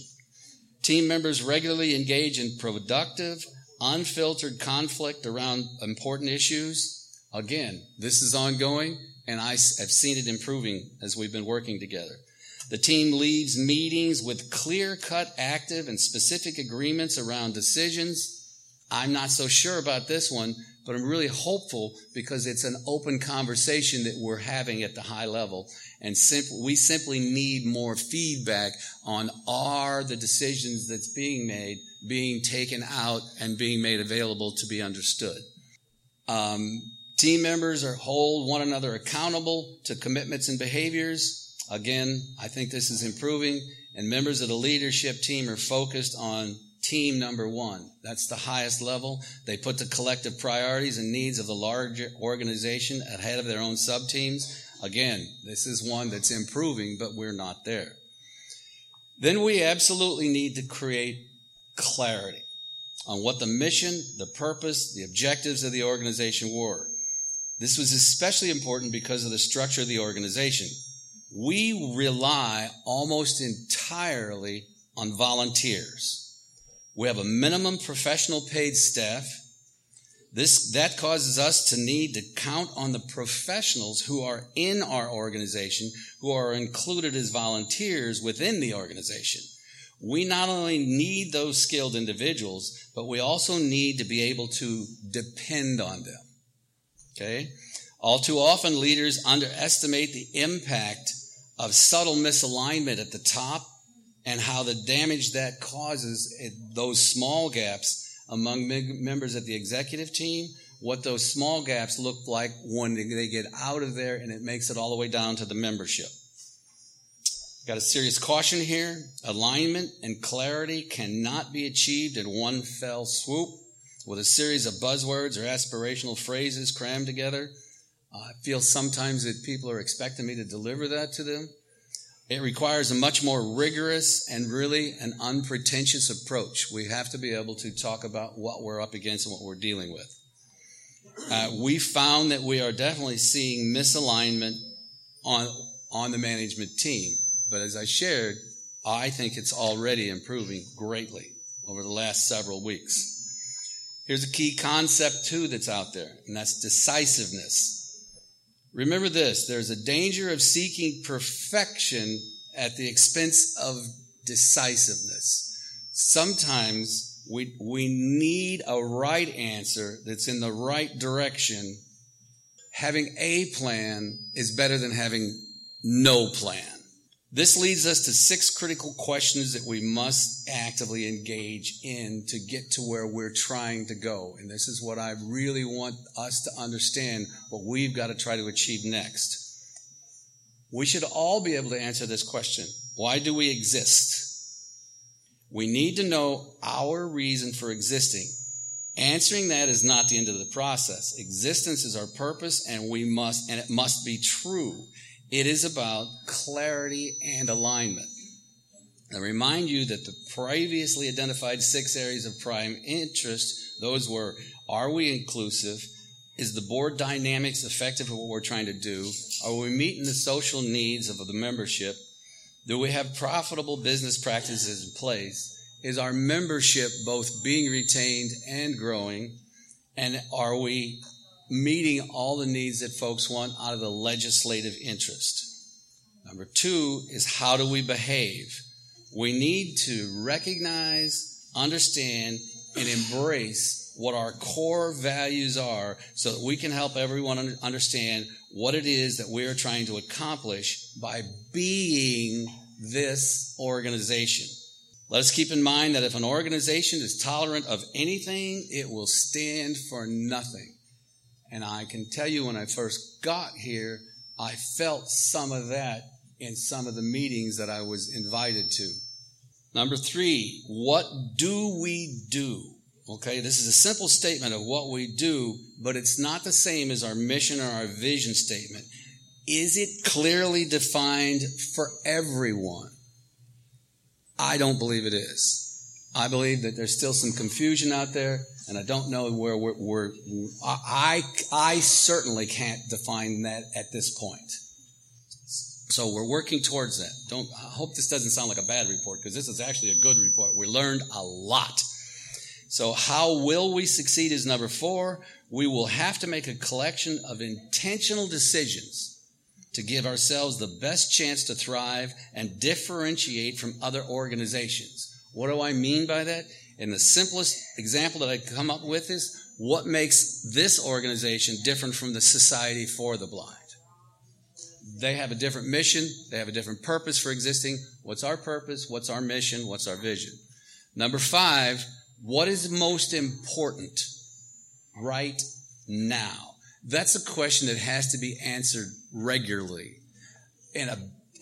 This is a hybrid between a business and a volunteer and a charitable organization. But in a true make money everyday business, we have to answer this question daily.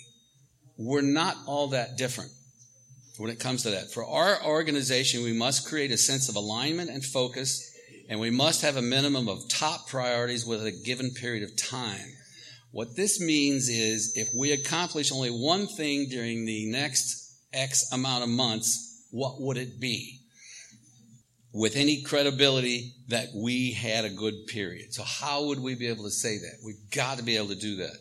And then finally, number 6 here, who must do what? When we walk out of these meetings, the executive meetings, the board meetings, any of your committee meetings, this may be the last critical question, but it has to be answered. When the meetings are over, who must do what? It must be known. I assure you that in my participating in and paying attention to the meetings, this is not being addressed or understood completely. So again, I want to walk through a short checklist of the 6 things that I just went through. What results if we do that? Are the members of the leadership team, they know and agree on and are passionate about the reason for the reason the organization exists. The leadership has clarified and embraced a small, specific set of behavioral values. How do we treat each other at meetings? How do we show that respect? How are we comfortable? How are we having fun? Leaders are clear and aligned around a strategy that helps them define success and differentiate itself from other organizations. The leadership has a clear current goal around which they rally. They feel a collective sense of ownership for that goal. The members of the leadership team understand one another's roles and responsibilities. They are comfortable asking questions about one another's work. And finally, the elements of the organization's clarity are concisely summarized and are regularly referenced and reviewed by the leadership team. In conclusion, are we there yet? By yet, I mean, are we yet being the successful organization that we wish to be? Quite frankly, that is a very dynamic question that requires a constant revisit so that we can see it at any time where we are. We've got to learn to get comfortable to ask these tough questions of ourselves so that we can perform the way we want to do. I personally, having worked with a lot of you individually, some of you I know from other organizations, and having worked with the executive team and a good bit of the board, I believe we're in a much better place than we were when we first started this process. I think we're in a place where we're a little bit more uncomfortable because we've identified some issues that are really important to us, but I can clearly see the opportunity to solve these issues and get us going in the right direction, and we already are making steps that way. I believe we still have a ways to go, and I am, quite frankly, I'm pretty excited because I believe we have in place a lot of the team members and tools that will allow us to get to the success that not only we desire, but we deserve. At this time, I'll be glad to answer any questions, and I would ask the executive board if they can help me answer questions if need be. This sounds a lot like a regular board meeting where once I speak, nobody wants to talk. I will say that any questions you have, I know there's been a lot of people that have said, why is Eugene here? We've spent a lot of money. And so if you've got those questions, whatever kind of questions you have, whether you think they're good, they're bad, they're whatever, you need to, we'd like to hear them, and we want your thoughts and your questions. So it's not like anybody's going to say, oh boy, he asked what? Ask your question. Go ahead. Because you're open for anything at this point. I'm from Central Missouri. I live in a small town, Fulton, which has a deaf campus with cafeteria, dormitory, and swimming pool, track, everything. But it's underused. I have been approached by my local people saying, you're blind, why don't you get the blind school to connect to the deaf school in Fulton and use what we have already built?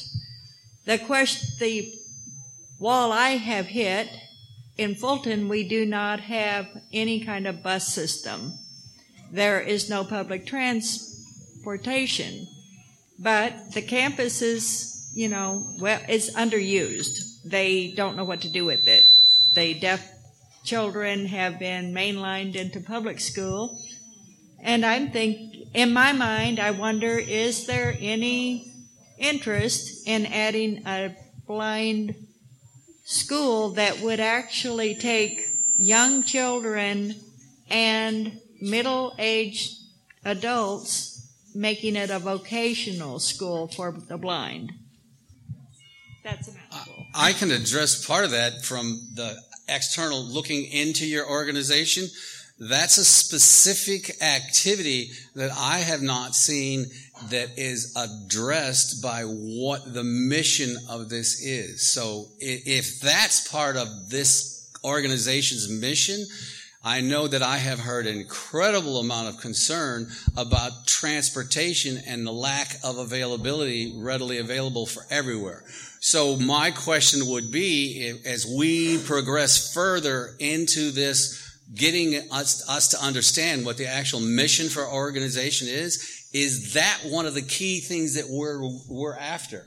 So other organizations may be doing something, but are we going to identify ourselves as the group that is going to try to do what they can to grow the problem of transportation for the low vision and blind people in the state of Missouri?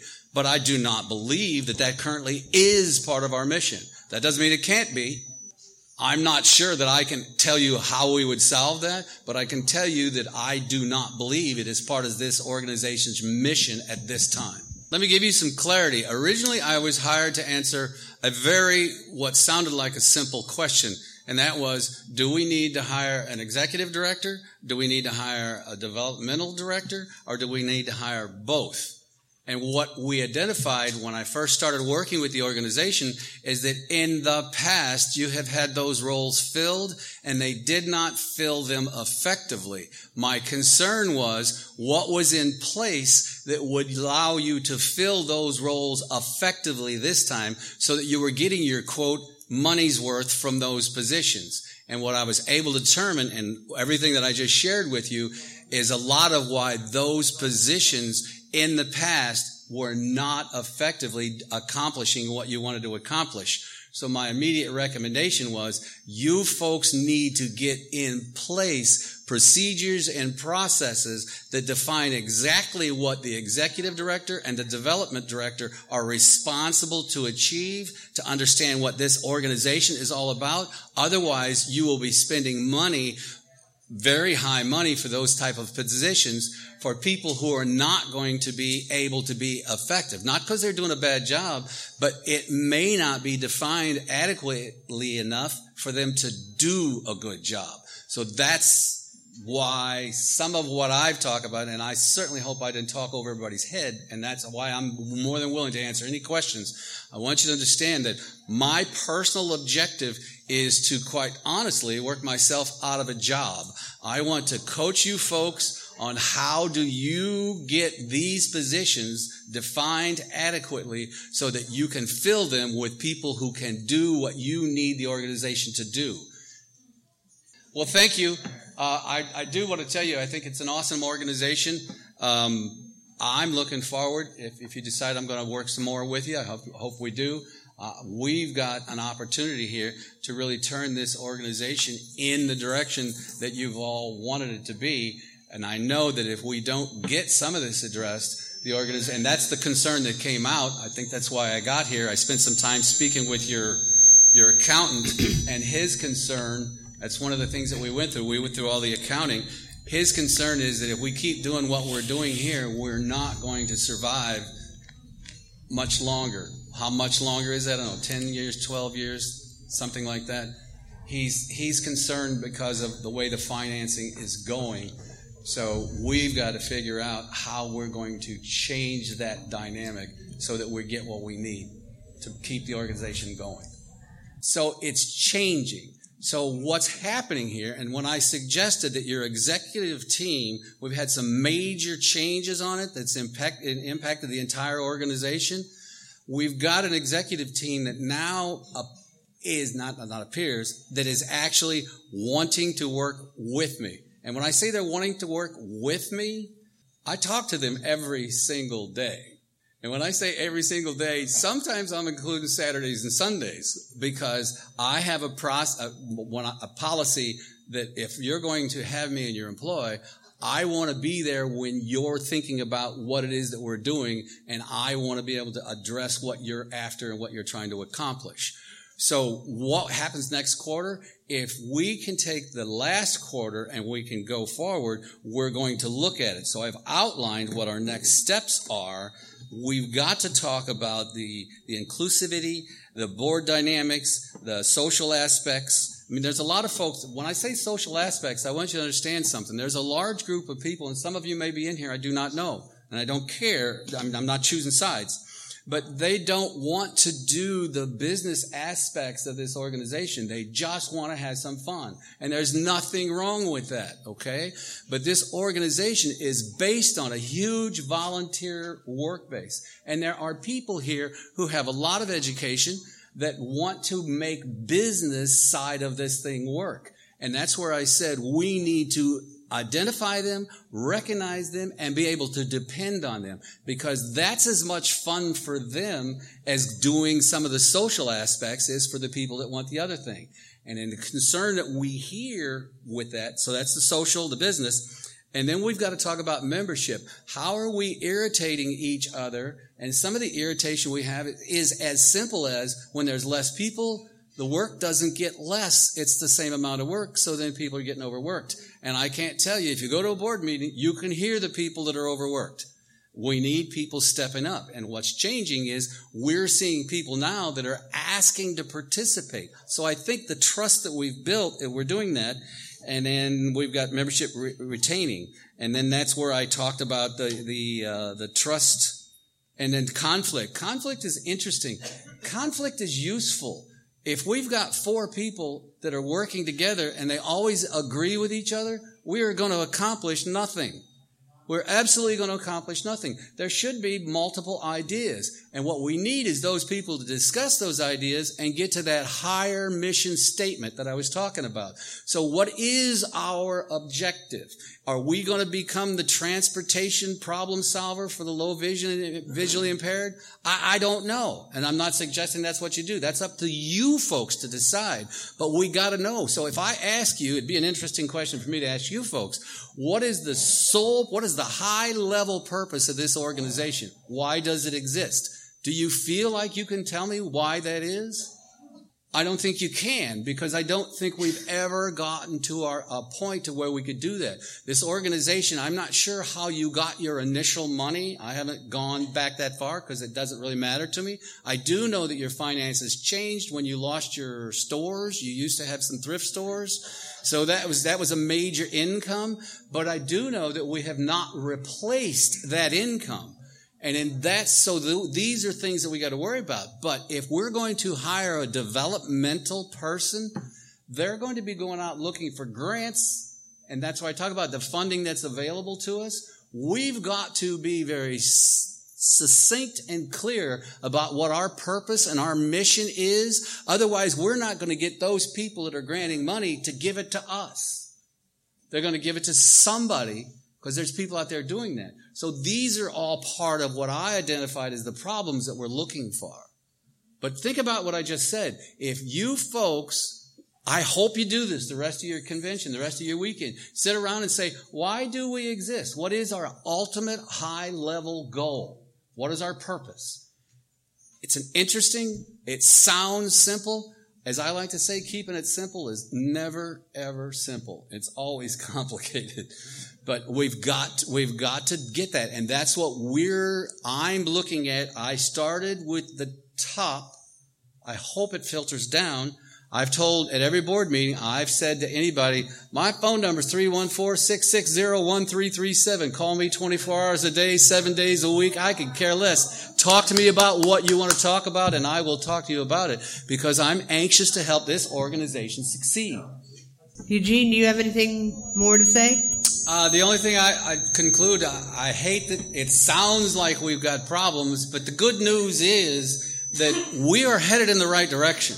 We've just got some more to go, and we've got to figure out how we're going to do that. I'm excited for the organization. I think it's an organization. I share Chip's concern, and I share his passion.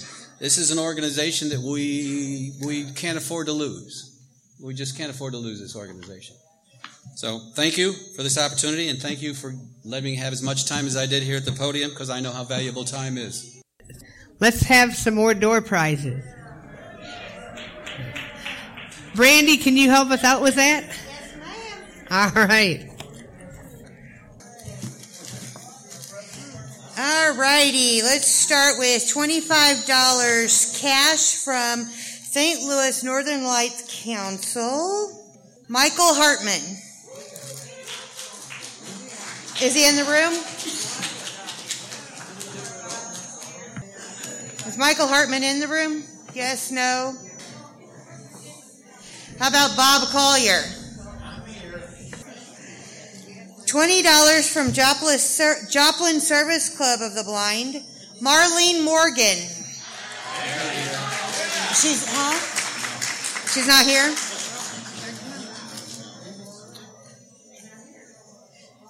How about Karen Hawkins?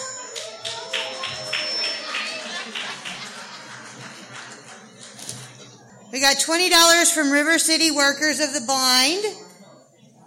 Chip Haley. Right here. The next one's mine, right, Chip? Yeah. We got $25 from Agape. Teresa Chambers.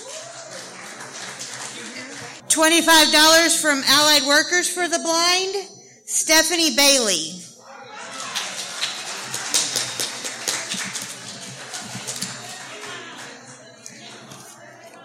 We We have a $25 Visa card from Queen City Council of the Blind. Thomas Treffinger. I bet you guys thought I was going to say Thomas Jones, all right? Is Thomas Treffinger in here? Okay. How about April Gray? Vicky Sparks. We have a $25 Walmart gift card from UWB to Alicia Smith.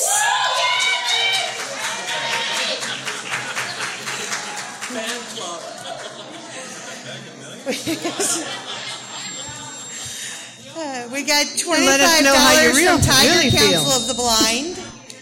She's not here. Mark Harris.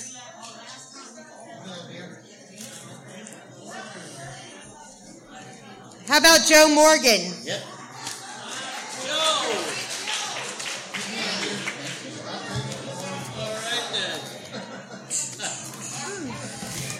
We got $25 cash from Blind of Central Missouri.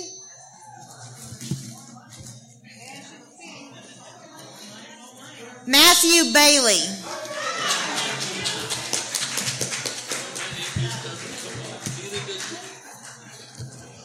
We got another $25 Visa card from Delta area of the Blind. Kim Vaughn.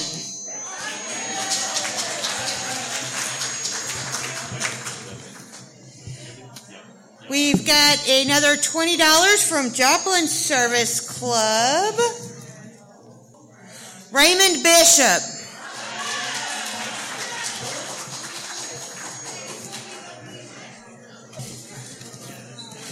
We got another $20 from River City Workers of the Blind. Jeannie Jaco.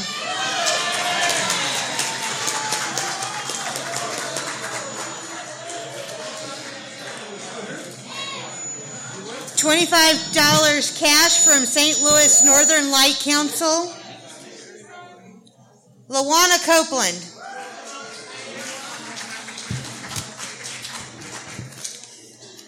We got another $25 Walmart gift card from UWB. Kim Reese. We got a $25 Target gift card from St. Charles Council of the Blind. You don't need to stand up, Melvin. I haven't pulled it yet. CJ Campbell. He's in. He's not in the room. I'm digging and rooting. She's not registered yet. I know that one. You registered too late. Yeah, probably. Brian Weekamp.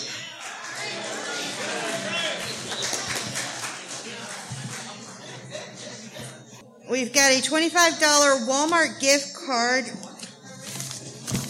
from Springfield Service Club. Linda Garkin.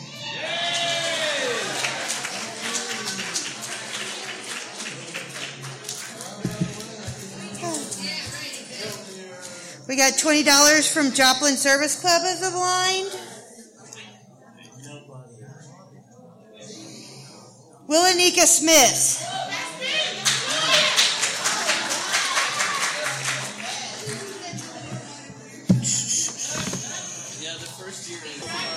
See, we have another $25 cash from Allied Workers for the Blind. Alicia Brown.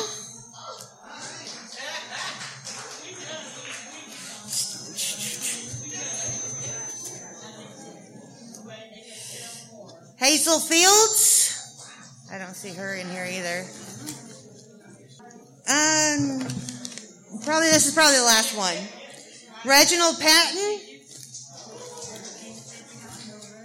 No, Reggie. How about Robert Jaco? All right, that's the last one, or we won't have none tomorrow. And I still got a bunch for tomorrow.